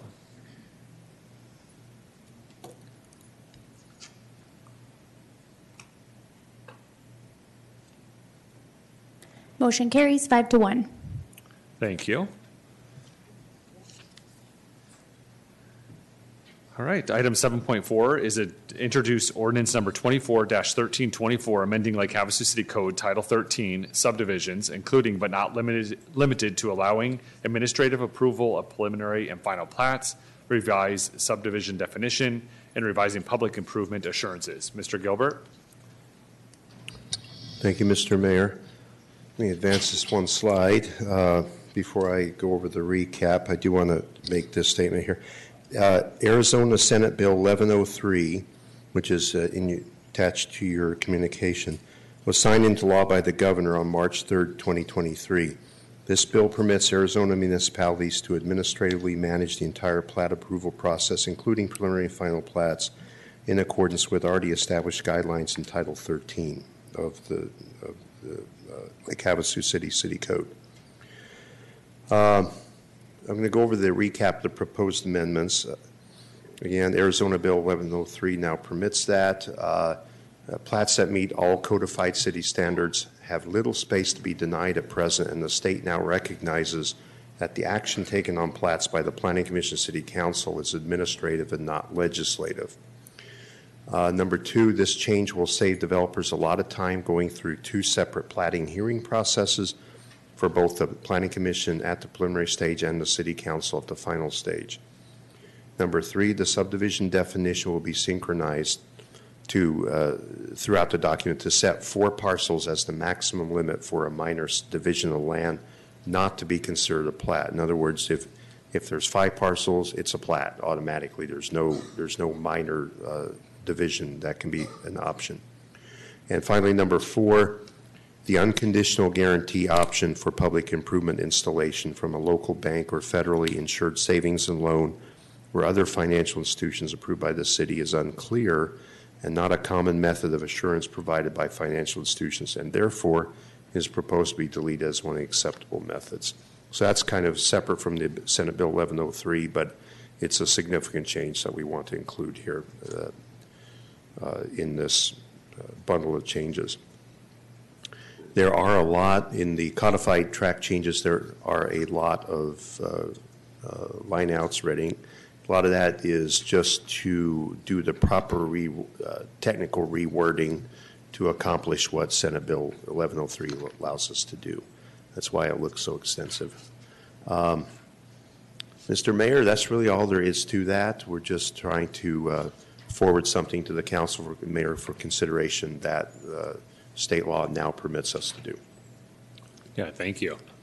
Yeah, there's a variety of housing bills that have been introduced at the legislature during the last legislative session and this legislative session. Most of them are not good for cities, giving folks at-right zoning, meaning they can do whatever they want, irregardless of our general plan or our zoning laws. But the idea through all of this, or kind of the fabric that is going through, or the thread that's going through all of these fabrics, is to speed up the process to build housing, and hopefully that somehow will solve some of the housing challenges across the state. This one, as Mr. Gilbert had mentioned, will speed up the process so that we've explained many times when we've had final plats in front of us that it's literally just property lines on the map that we're approving, and there isn't a lot of ability by state law for us to do anything other than approve it. So this would create a process that would allow us to speed up. Obviously, when the team looked at this code section, they were able to identify a couple of other changes that could be in that, and one of them are the assurances. So there still are several, there's 4 other ways of assurances that are still going to be in code to ensure that any of the improvements that are required by the city are taken care of. So cash, obviously, being one of them, an escrow account, a performance bond, and then construction of the improvements prior to the final recording, just getting rid of this one that really is not giving us the assurances that we need to make sure that the infrastructure is built. Are there any questions for Mr. Gilbert before we open the public hearing? No? All right, this is a public hearing. Would anyone like to address the City Council on this item? Seeing none, we'll close the public hearing and bring it back to council for any discussion or questions or possible motion. Mayor, motion? Yeah, Councilmember Lane. I move to introduce ordinance number 24-1324, amending Lake Havasu City Code Title 13 subdivisions. Second. We have a motion from Councilmember Lane and a second from Vice Mayor Moses. Is there any additional discussion? Seeing none, we're ready to vote.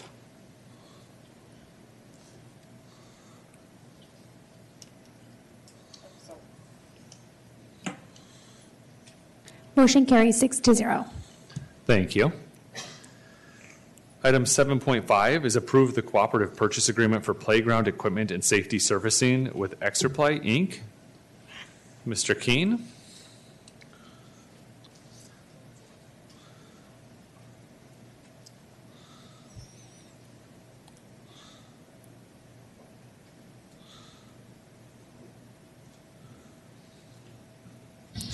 Thank you, Mr. Mayor and Council.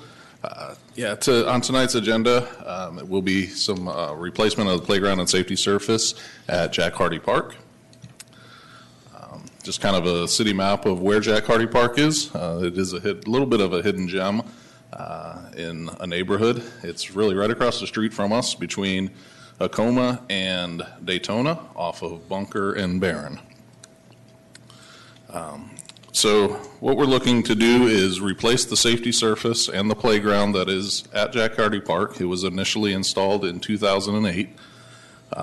We will be doing the demolition ourselves just to save a little bit of financial from the contract itself. As we disassemble the playground, it is still in pretty good shape, so we are going to take it out to the island football field and have a play structure there for any siblings that might not be participating in practice or in the games. We'll create another playground out in that space. So this is the playground that we are intending to replace the Jack Hardy Park playground with.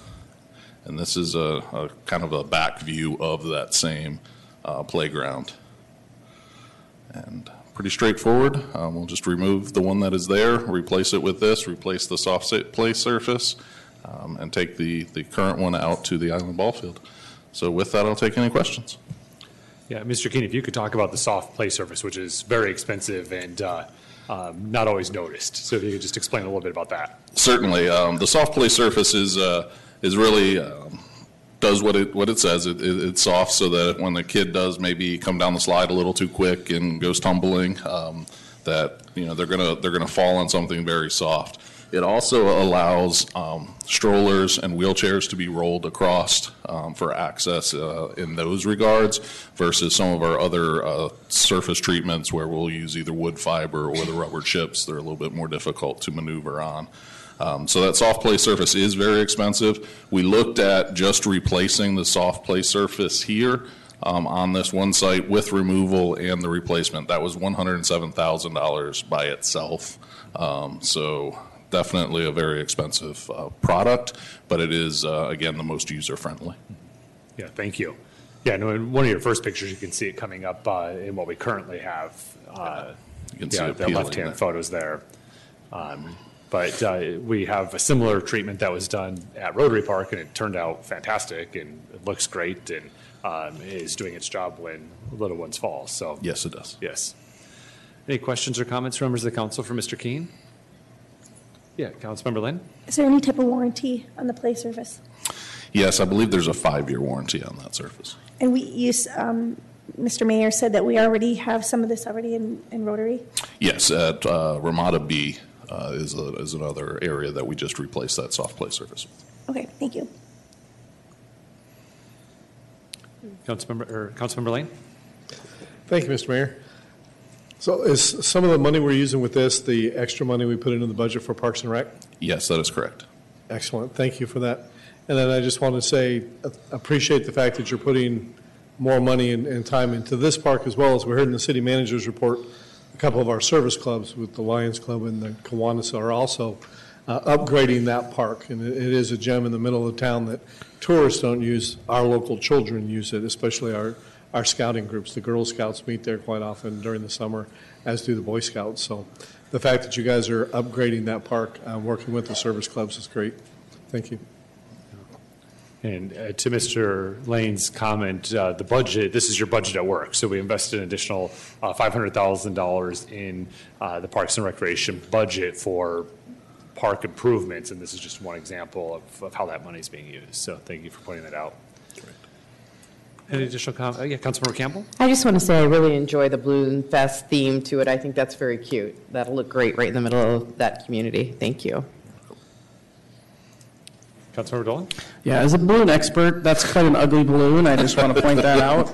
Maybe we could go like all black. Maybe a little color. We'll try to make it match your balloon. Yeah, well, I mean, if you want to, I'd be honored. But yeah, maybe a little bit brighter might brighten everybody's day a little bit more. But it looks nice. Yeah. All right. Any other comments from members of the council? All right. This is a public hearing. Would anyone like to address the city council on this item? Please just make your way to the podium and state your name for the record. Hi, Bonnie Toy. There's no shade over the playground.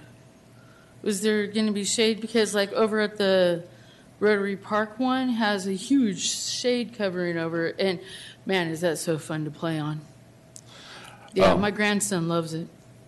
There isn't shade on this particular. The balloon will give some shade. There's also around this playground, there are a lot of trees already, so the shade structure may not be needed. If it is needed in a later date, we would be able to install that. Yeah. Yeah, Jack Hardy Park is, as you mentioned, a hidden gem. It's very shaded, and yeah, it offers a lot of breaks from the sun. So, Won't if you shade that stuff, won't it last longer? In direct sunlight, certainly. With the way the trees are situated, we do believe it will shade most of this. Okay. Would anyone else like to address the council on this item? Seeing none, we'll close the public hearing and bring it back to council for discussion or possible motion. Mr. Mayor. Councilmember Lane? Yeah, two things. One, I'll point out, as the city manager had in his report, the Lions Club just spent a lot of money putting a shade structure. So there is no place to get out and in the shade, and the playground is under a lot of trees. Mm-hmm. There's a lot of trees there. So with that, I'll make a motion. I move to approve the cooperative purchase agreement in the amount of $131,734.60 for playground equipment and safety service with Extra Play Inc., and authorize the city manager to execute the agreement and authorize city staff to exercise the option to renew for 3 additional one-year terms. Second. We have a motion from Councilmember Lane, a second from Councilmember Dolan. Is there any additional discussion? Seeing none, we're ready to vote.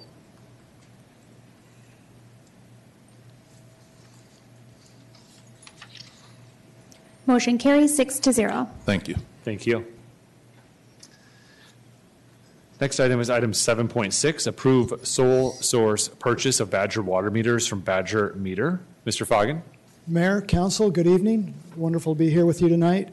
It is time for our annual purchase of water meters, and this is budgeted, and we generally do this when we're running low on meters, and as it turns out, we are low on meters, so it is time to make the purchase for meters, and that's really all I have. We do Badger meters here in Havasu, and this is just continuing that tradition. Excellent, thank you. Are there any questions from members of the council for Mr. Foggin? All right, this is a public hearing, but I would like to address the city council on this item. Seeing none, we'll close the public hearing, bring it back to council for any questions or motion. Mayor. Yeah, Vice Mayor Moses. Yeah, thank you. I move to approve the sole source purchase of Badger water meters from Badger Meter for the inventory stock in the amount of $93,380 and for a not to exceed amount of $150,000 for any additional unforeseen purchases through the end of the fiscal year 2023-2024. Second. We have a motion from Vice Mayor Moses, a second from Councilmember Dolan. The motion might have sounded a little strange, so we're doing two things here. We're approving the purchase of the meters, but this is a vendor of ours, so if we need to purchase anything else from the vendor throughout the rest of the fiscal year, we're allowing that additional amount up to $150,000 based on other components that are in different line items of the budget. So anything over $50,000 from one vendor has to come before City Council, so we're just giving that authorization, knowing that we took a big chunk of that authorization to make this annual purchase. Any additional comments or questions before we vote? All right, we're ready to vote.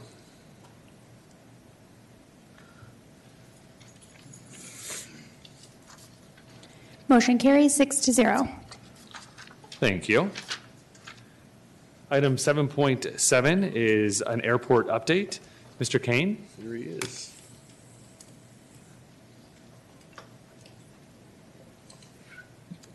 Good evening, Mayor and council members. Good evening.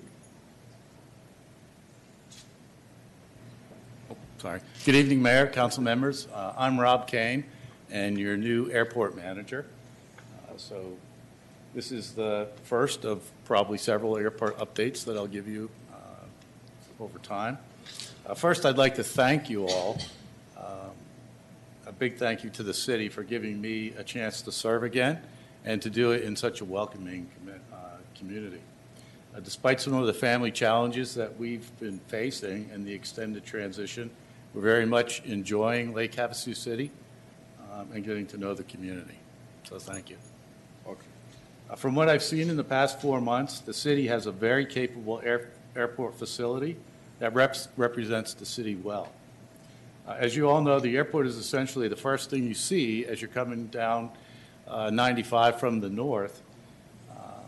And a well-maintained and clean facility such as your airport can be a real asset, important asset to the community.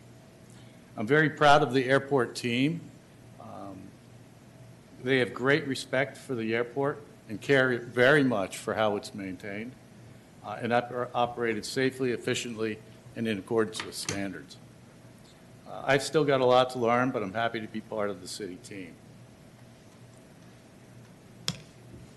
As an agenda, I'd like to talk about the safe daily operations as the most important thing we do, improvements and accomplishments, and some future planning and goals for the airport, myself and the team.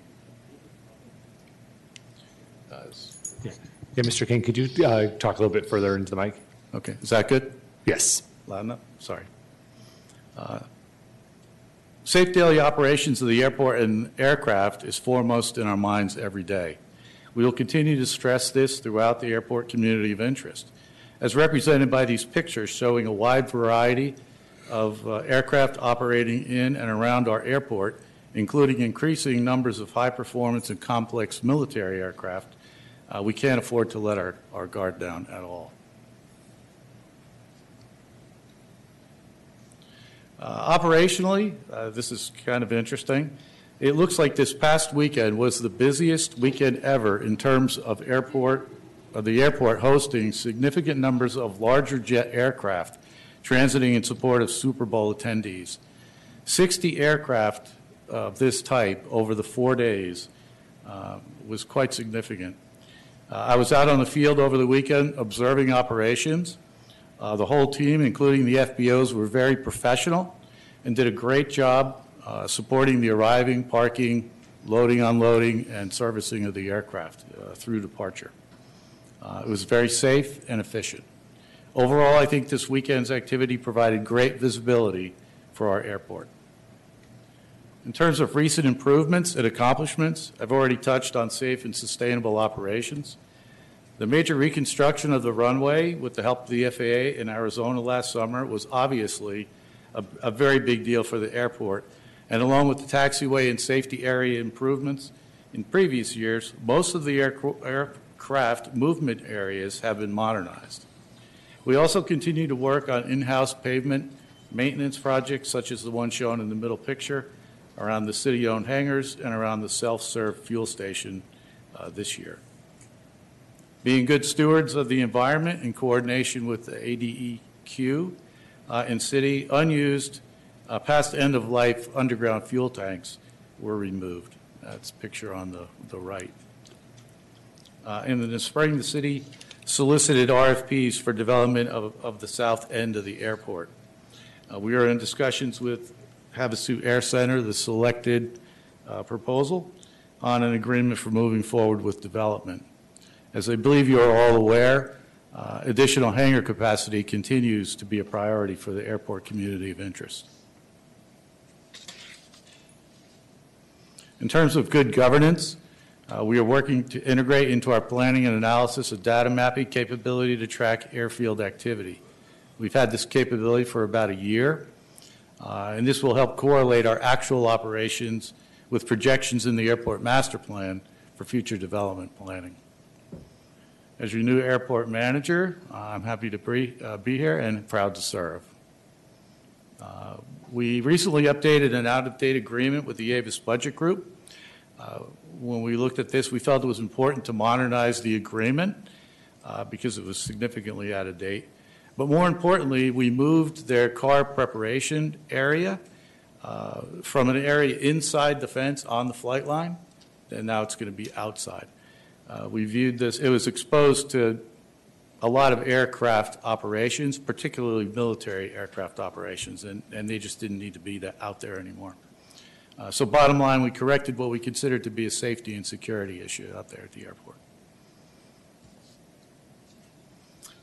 Next, going forward, we'll continue to plan for safe and sustainable infrastructure maintenance and development that is consistent with the 2020 master plan.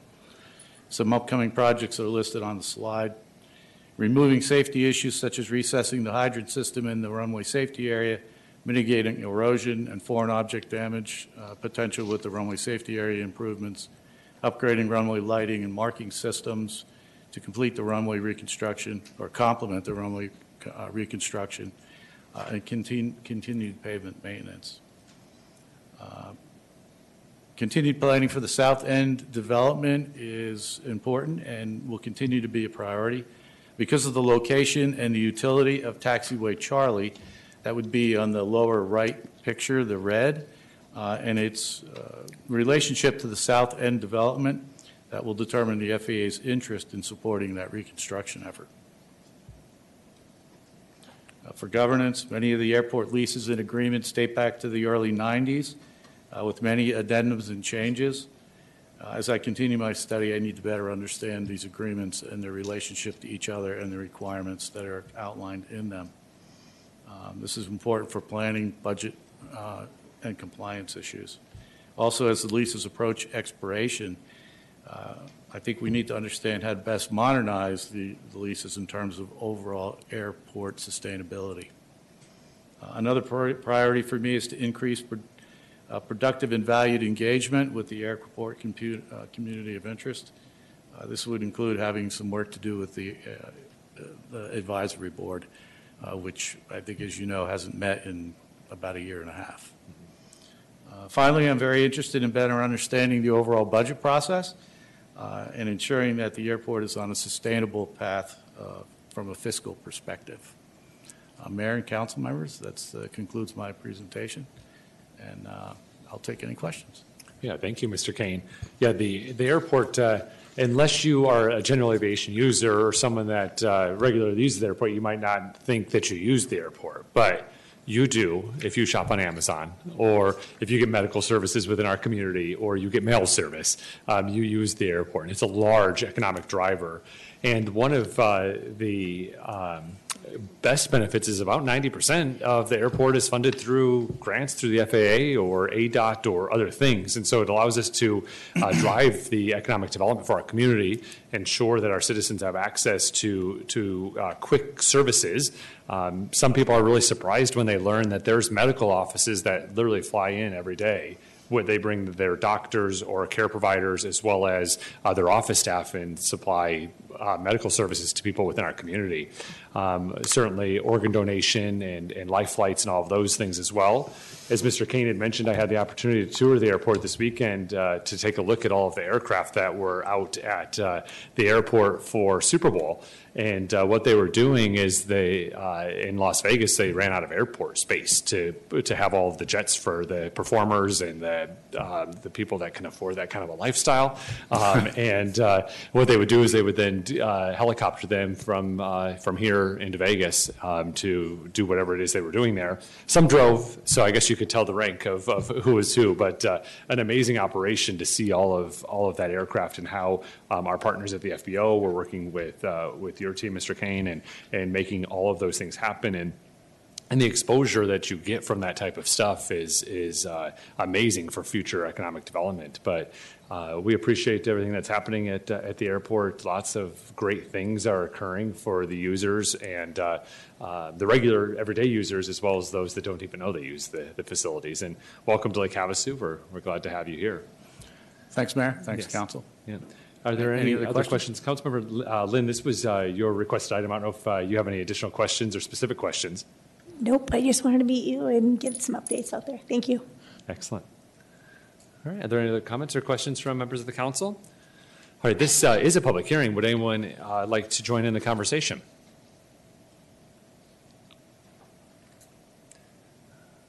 Seeing none, we'll close the public hearing. All right, thank you very much.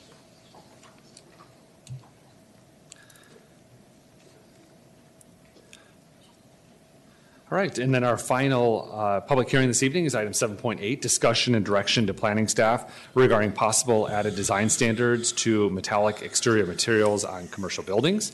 Before I turn it over to Mr. Gilbert, we kind of are seeing our code section in action right now with these last two items. So there are several ways that a member of council can get something on the agenda. They can ask for it in the future agenda item section of the meeting and get two other council members to agree to have that discussion in the future.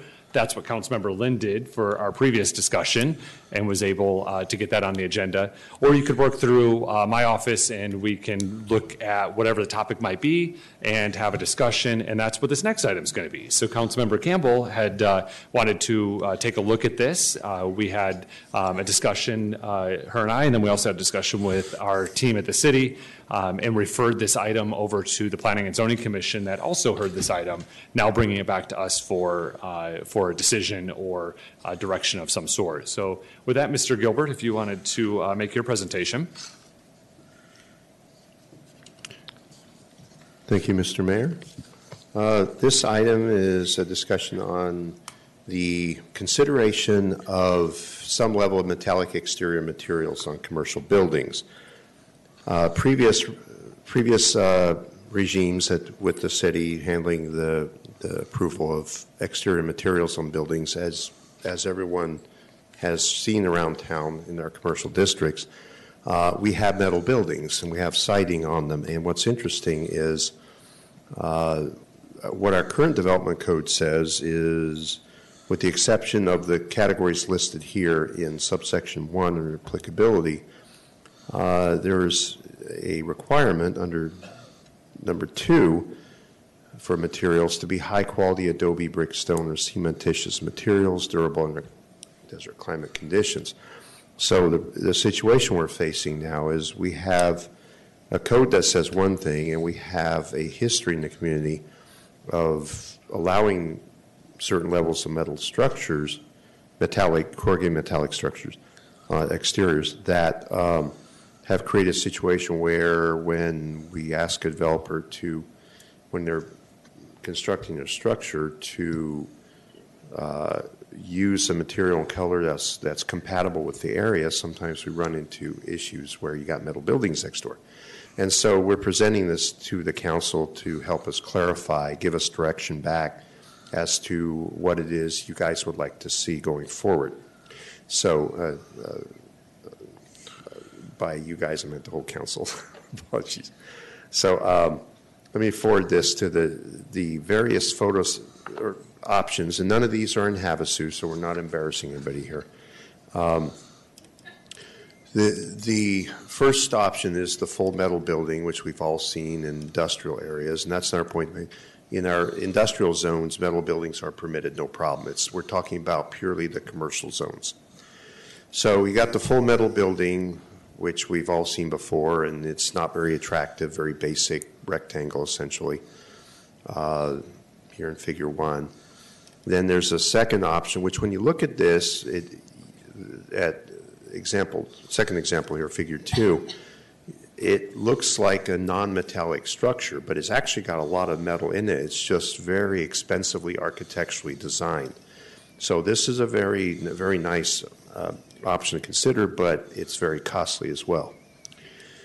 The third option is one where you have a ground floor level that meets the previous section that I read, which is cementitious, stone, brick, stucco for the ground floor, and then for the parapet wall above the ground floor, you have the corrugated metal. So that's a third style. It's calling it Figure 3. And then finally, this one, which is common nationwide everywhere, but one of the not necessarily most attractive structures is Figure 4, and that is where you have the wainscoting that's under the windows. In this particular case, the wainscoting is not very high because the windows are very large and long from top to bottom. But they can be as much as a third of a building, sometimes half even, depending on the size of windows, being a brick, stone, stucco wainscot. So essentially what we're asking is if the council could, let me go back, look at these and options here and decide if you want to make any changes or if you want to allow staff to come back with code changes that would allow some degree of corrugated metallic inclusion in exterior facades in our commercial zones. The overhead I have up right now has 5 options that we would like the council to consider and decide which one you guys would like to direct us to come back with, if any. The cost of development keeps going up significantly every year, and by allowing some form of this might allow a higher level of commercial development citywide if the cost of development weren't as high as they are using some of the more traditional materials of brick, stone, stucco. So, Mr. Mayor, that completes my presentation on this, and I open up to you and the council for discussion. Yeah, thank you, Mr. Gilbert. Yeah, just on this slide that you have up here, the Planning and Zoning Commission did hear the item, and their recommendation, or their only recommendation, was to eliminate the reference to Adobe brick and stone section, and the section for materials to allow a less specific menu of siding materials, and to provide additional flexibility for new materials to be considered by the zoning administrator. Mr. Gilbert, do you want to elaborate a little bit on that discussion, just so we have that on the table for the council's consideration? Oh, certainly, Mr. Mayor.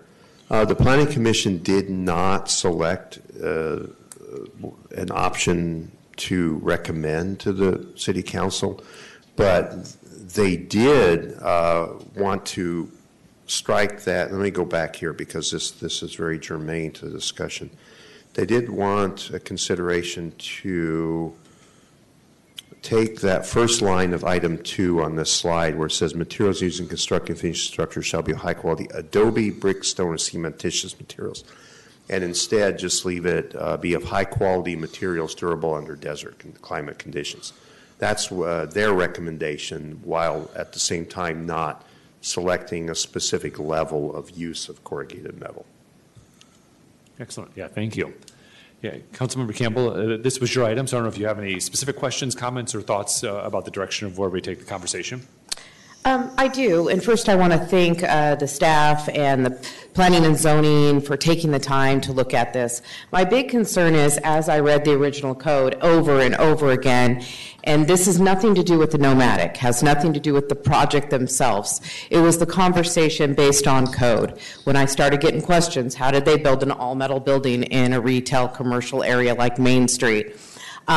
Part of the code, the original code that we have, says that it should look similar to surrounding areas. And at that time, I know when I was on the PED, I was presenting Sanchez Jewelers and my concern that these don't look anything alike. So in the meantime, there is so much in our code that's right, but I don't know how that building got there looking like that, number one. And number two, my big concern moving forward is now we've set a precedence moving forward, that anybody on McCulloch can, if they do a remodel, can just make it a corrugated metal building all over. I have a problem too, because I remember, I don't know if it was prior to the 2016 general plan, but we had a policy in place, and you can see it when you come into the south side of Havasu. You'll start to see storage units that actually have stucco on them. And they have a pretty facade. They usually have some sidewalks, some grass. It looks nice. Somewhere along the line, we just allowed storage units to be all corrugated metal. And then as you come in on the north side, which so many people complain about, oh, all those ugly storage units. Well, we also have ugly hangars too. So yes, this does add extra costs to the developers, but we all know that the reason why everybody's building storage units is because it's mailbox money and they're very successful. So I'm not trying to get into the developers' pockets. What I'd like to see is us to go back to beautifying our city and making contractors and developers a little more accountable for what it looks like when they come in and out of Lake Havasu. Anybody that knows me knows that I do not really care about storage units. I think that they're very successful. They don't use services.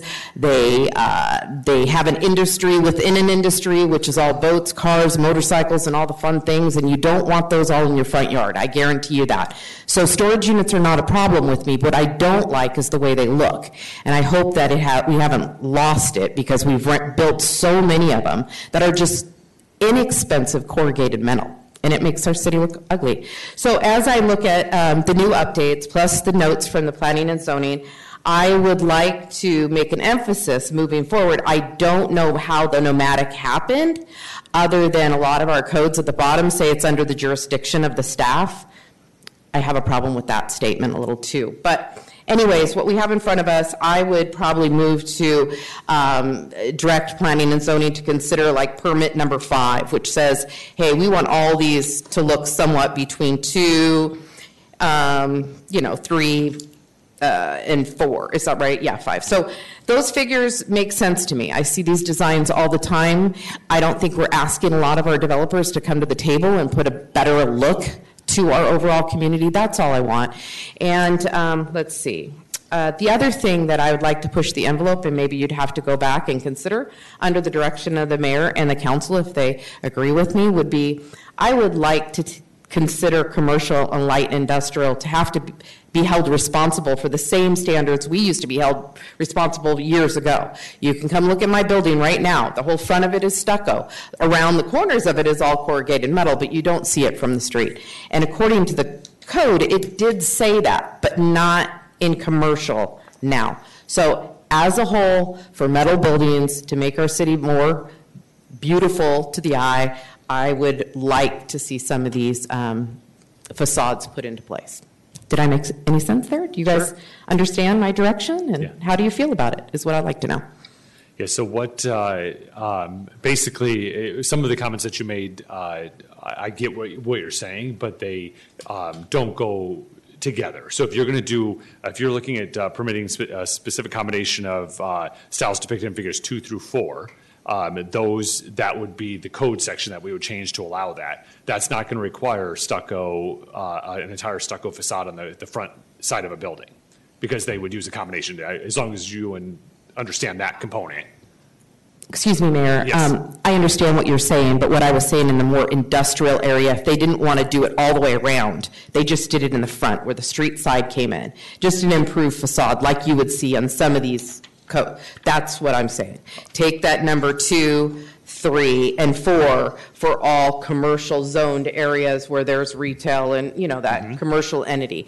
But when we get into industrial or light industrial, if they could just do the front facade, street frontage of it. And again, when you get into industrial areas, it can be, I always call it the wild, wild west back there. But so I'm not too worried about that. But I do, and we are built out as a community, so I might be missing the boat here. But I just am not going to sit back and watch the next permit being pulled on McCulloch to build a brand new bar or restaurant be another corrugated metal building only. I'm concerned about that, and I know the constituents have come to me in droves and told me they're very disappointed in it. That's why I'm bringing it here today, and I do appreciate you taking it to the discussion for me here. Thank you. Yeah, you're welcome.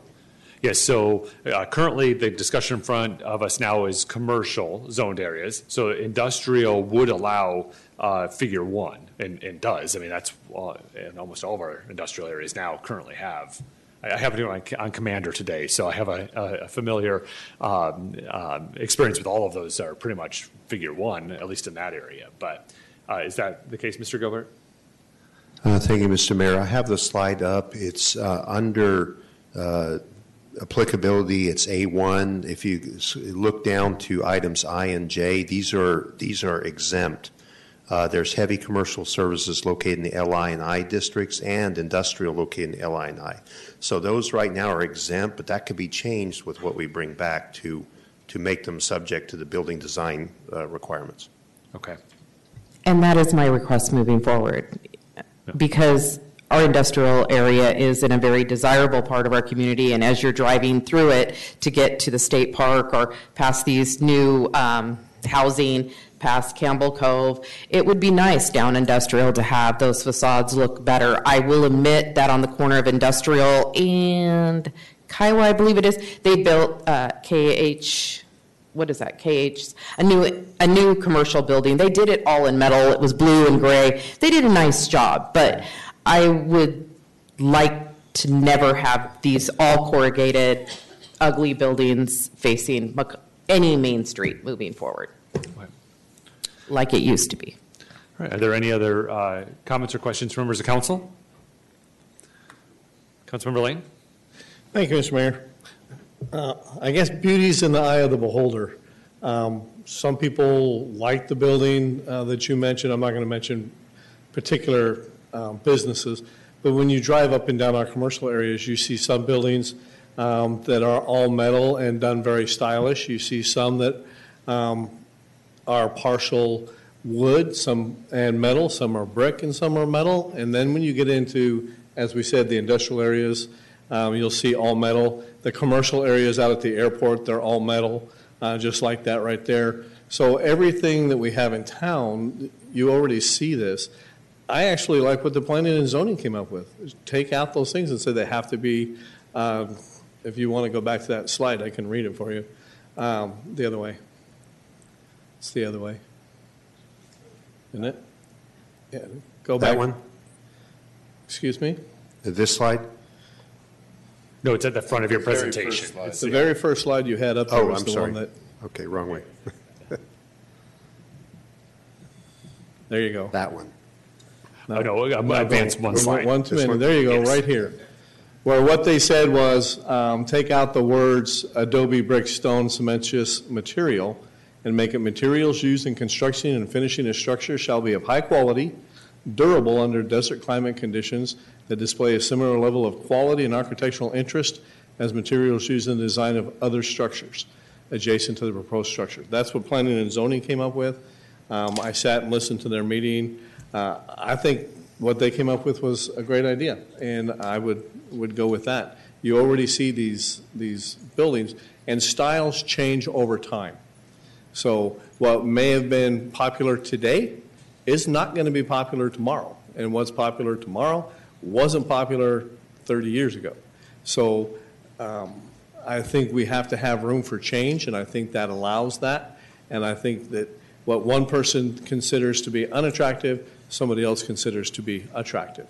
So I think as long as we're making sure that it's high quality and durable under the right conditions, what they're doing now with approving the plans, I think is great. So those are my thoughts. Yeah. Thank you, Councilmember Lane. Councilmember Cameron, let's say if we can hear from other members of the council, and then we can engage in those conversations. Are there any other comments from members of council? Mr. Mayor, I agree with Councilmember Lane. You know, I'd be willing to go with what planning and zoning had recommended. You know, that change in the materials. Like I said, I think beauty is in the eye of the beholder. I don't think the nomadic building, maybe it wouldn't be necessarily my style, but I hadn't had anybody complain to me specifically, but just looking at pictures on my phone just to kind of remember exactly what it looked like. I think it does have that architectural design to it, maybe, is what they were. I guess my concern, too, is where does that level, what's the litmus test on that? Did staff look at that and say, yeah, that met the architectural requires, so they were okay with it? Or, because like I said, it does look like it is mainly, it has the architectural design to it, but maybe it doesn't incorporate some of the other items that would then be included in number 2. So, like I said, that would be my concern in the future, is that to make sure that we are including those, and it's not just a architecturally designed steel building, but it is incorporating those other materials as, like I said, like number 2, maybe not that extreme, but to where it's incorporating some of that and not just a steel building. So, just my thoughts. Thank you. Councilmember Lane? Councilmember Dolan, then wouldn't that be the option number 5? What you were saying? The combination of styles isn't. Can you pull up number 5 for us, just so we can see what we're. Mr. Gilbert, if you could advance the slide. Sorry, I have it right in front of me. Yeah. Can you go to this page where it has the options?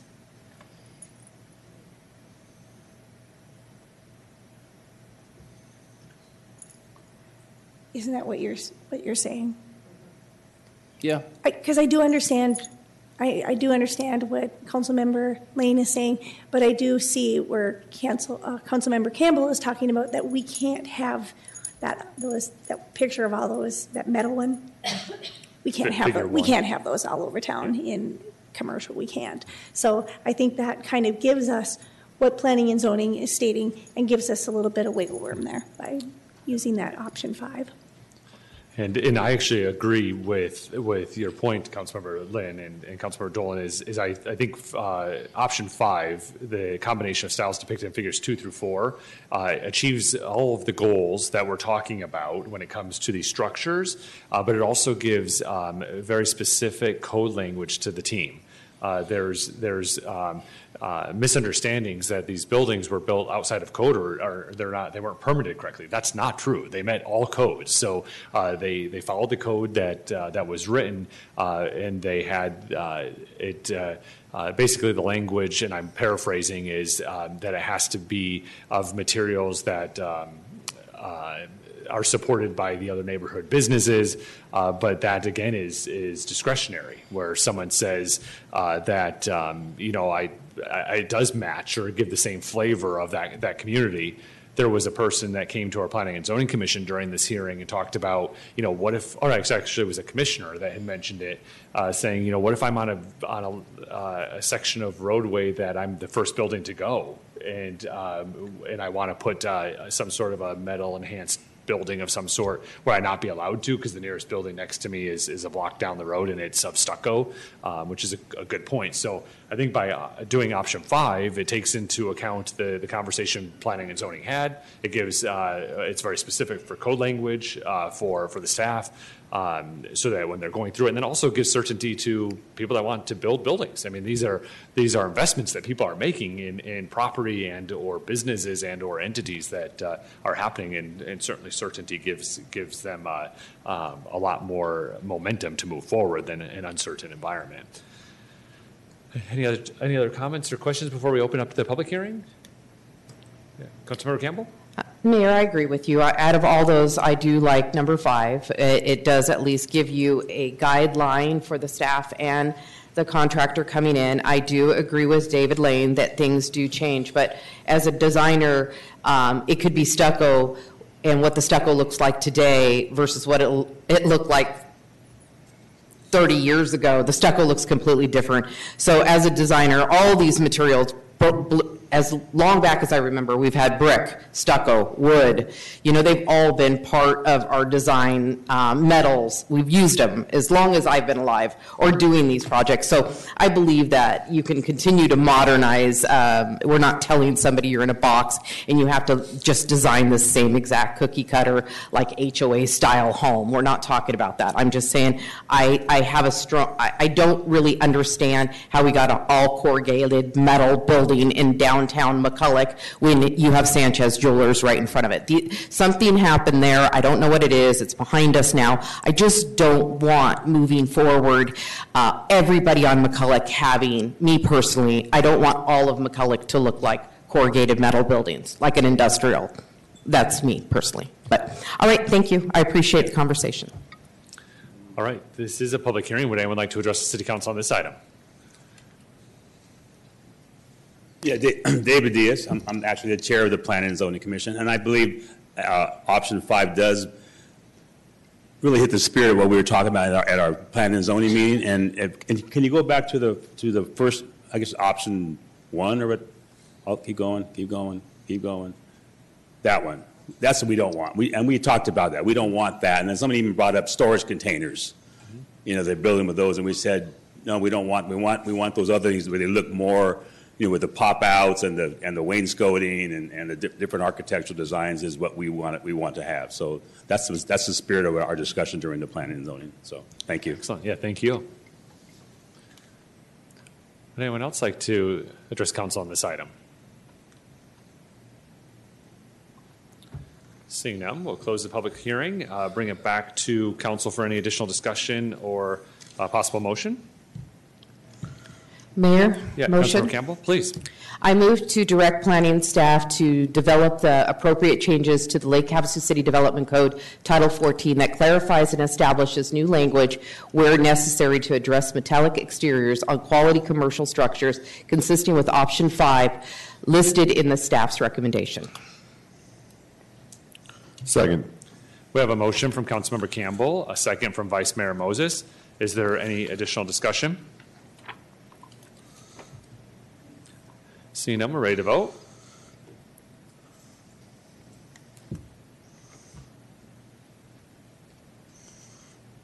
Motion carries 6-0. Thank you. Thank you, Mr. Gilbert. And again, I know I mentioned at the beginning of this public hearing, but that was our code working to allow our council members to have things on the agenda, and it worked. I mean, we had a great conversation about two things that were that came at us through two different sections of our code on how to get things on the agenda. All right, we'll move on to item 8, which is our call to the public. This is the opportunity where citizens have to address the City Council on items within the jurisdiction of Lake Havasu City. Your comments are limited to 3 minutes.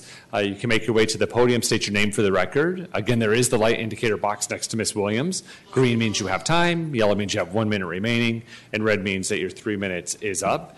Again, we can't have a two-way conversation, so we can listen intently. We may be able to direct staff, or we can respond to any criticism, but we won't be able to have any two-way conversations. With that being said, would anyone like to address the City Council during call to the public?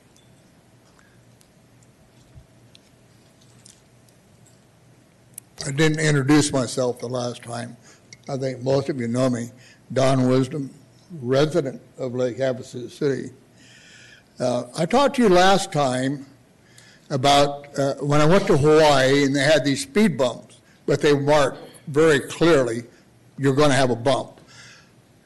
And we have an alley behind our luxurious condo complex we have, and there's a blind spot as you're going to get onto the alley.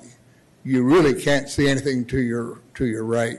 And there's two other avenues to the alley, and they're not as bad as the one. So how do I go about getting some speed bumps on our alley so the traffic is slower and less dangerous to especially me driving out onto the alley and all the other people who live there? There was another comment. I know what it was. Well, I'm going to wait for coffee with the mayor. Perfect. Thank you. Yeah, thank you.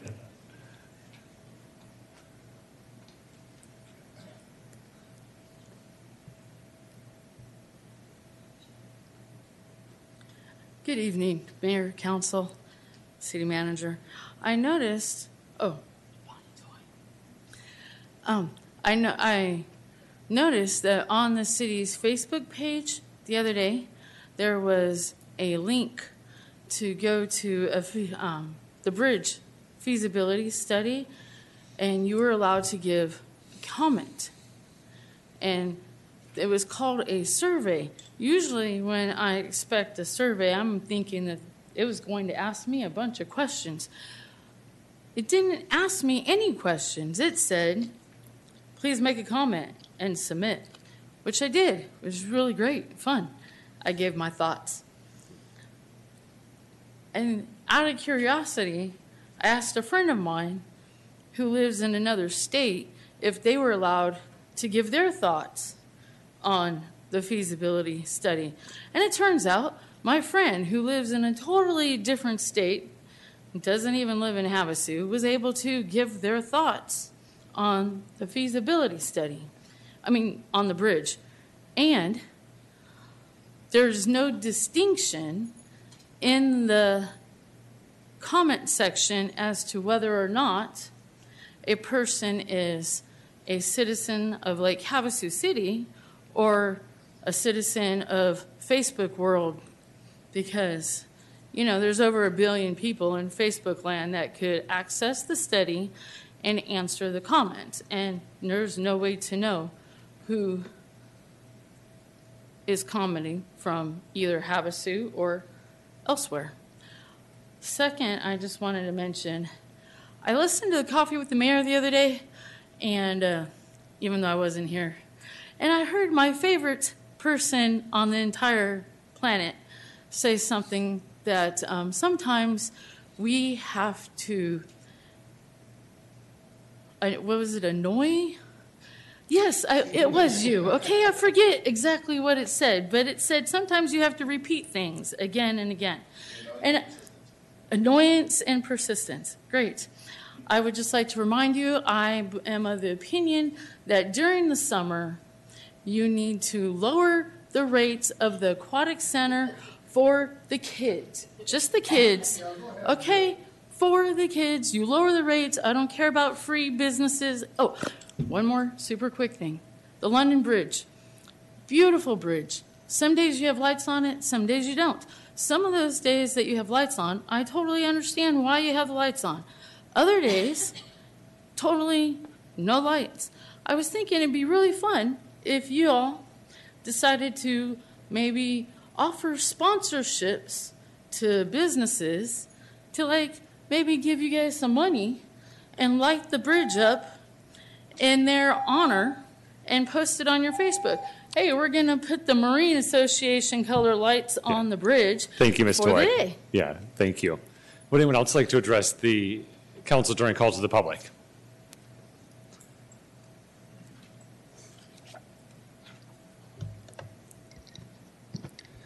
Thank you, Mr. Mayor, City Council. You'll forgive me if I'm a little nervous. It's the first time doing this. My name is Richard Rudis, and I'm up here to speak on, recently I had applied to fill a vacancy on a board, and I've been working with the city clerk, and she's very personable, easy to work with, and I've had a pleasant experience. But I was declined because the email had said that I was not a resident of Lake Havasu City. My address is Lake Havasu City, 86404. I do realize that I live in one of the unincorporated areas, I guess they're called, Lake Havasu Heights. And so I just wanted to come and address the council and get some clarification on that. Are we qualified to serve, being that we do all of our business here within the city? Our USPS comes out of the city, MVD, our shopping, recreation, our daily activities are here. We work here, we own businesses here. And so I just wanted to kind of get some clarification and guidance from you, Mr. Mayor, and the City Council on that. Thank you. Yeah, thank you. Yeah, we'll be available after the meeting, and I can have a discussion with you. Okay. Yeah, thank you. Would anyone else like to address the City Council during call to the public? Seeing none, we'll close the call to the public. The next item is current events. Are there any council committee reports? Mr. Mayor? Yeah, Councilmember Dolan? For the Airport Advisory Board, we have Robert Kane, who is our new airport manager, and so we will probably be starting up with some of our airport advisory meetings here soon, so hopefully we'll have some updates. So yeah, nice. I just want to welcome him to Lake Havasu. We're glad to have you. All right, our future meetings, our next meeting will be Tuesday, February 27th, 2024 at 5:30 p.m. It'll be a regular meeting. And then on Tuesday, March 12th, 2024 at 5:30 PM, we will also have a regular meeting. Item 11, are there any future discussion items? All right, item 12, motion to adjourn. We are adjourned. Thank you for being here. Be kind. We'll see you next time.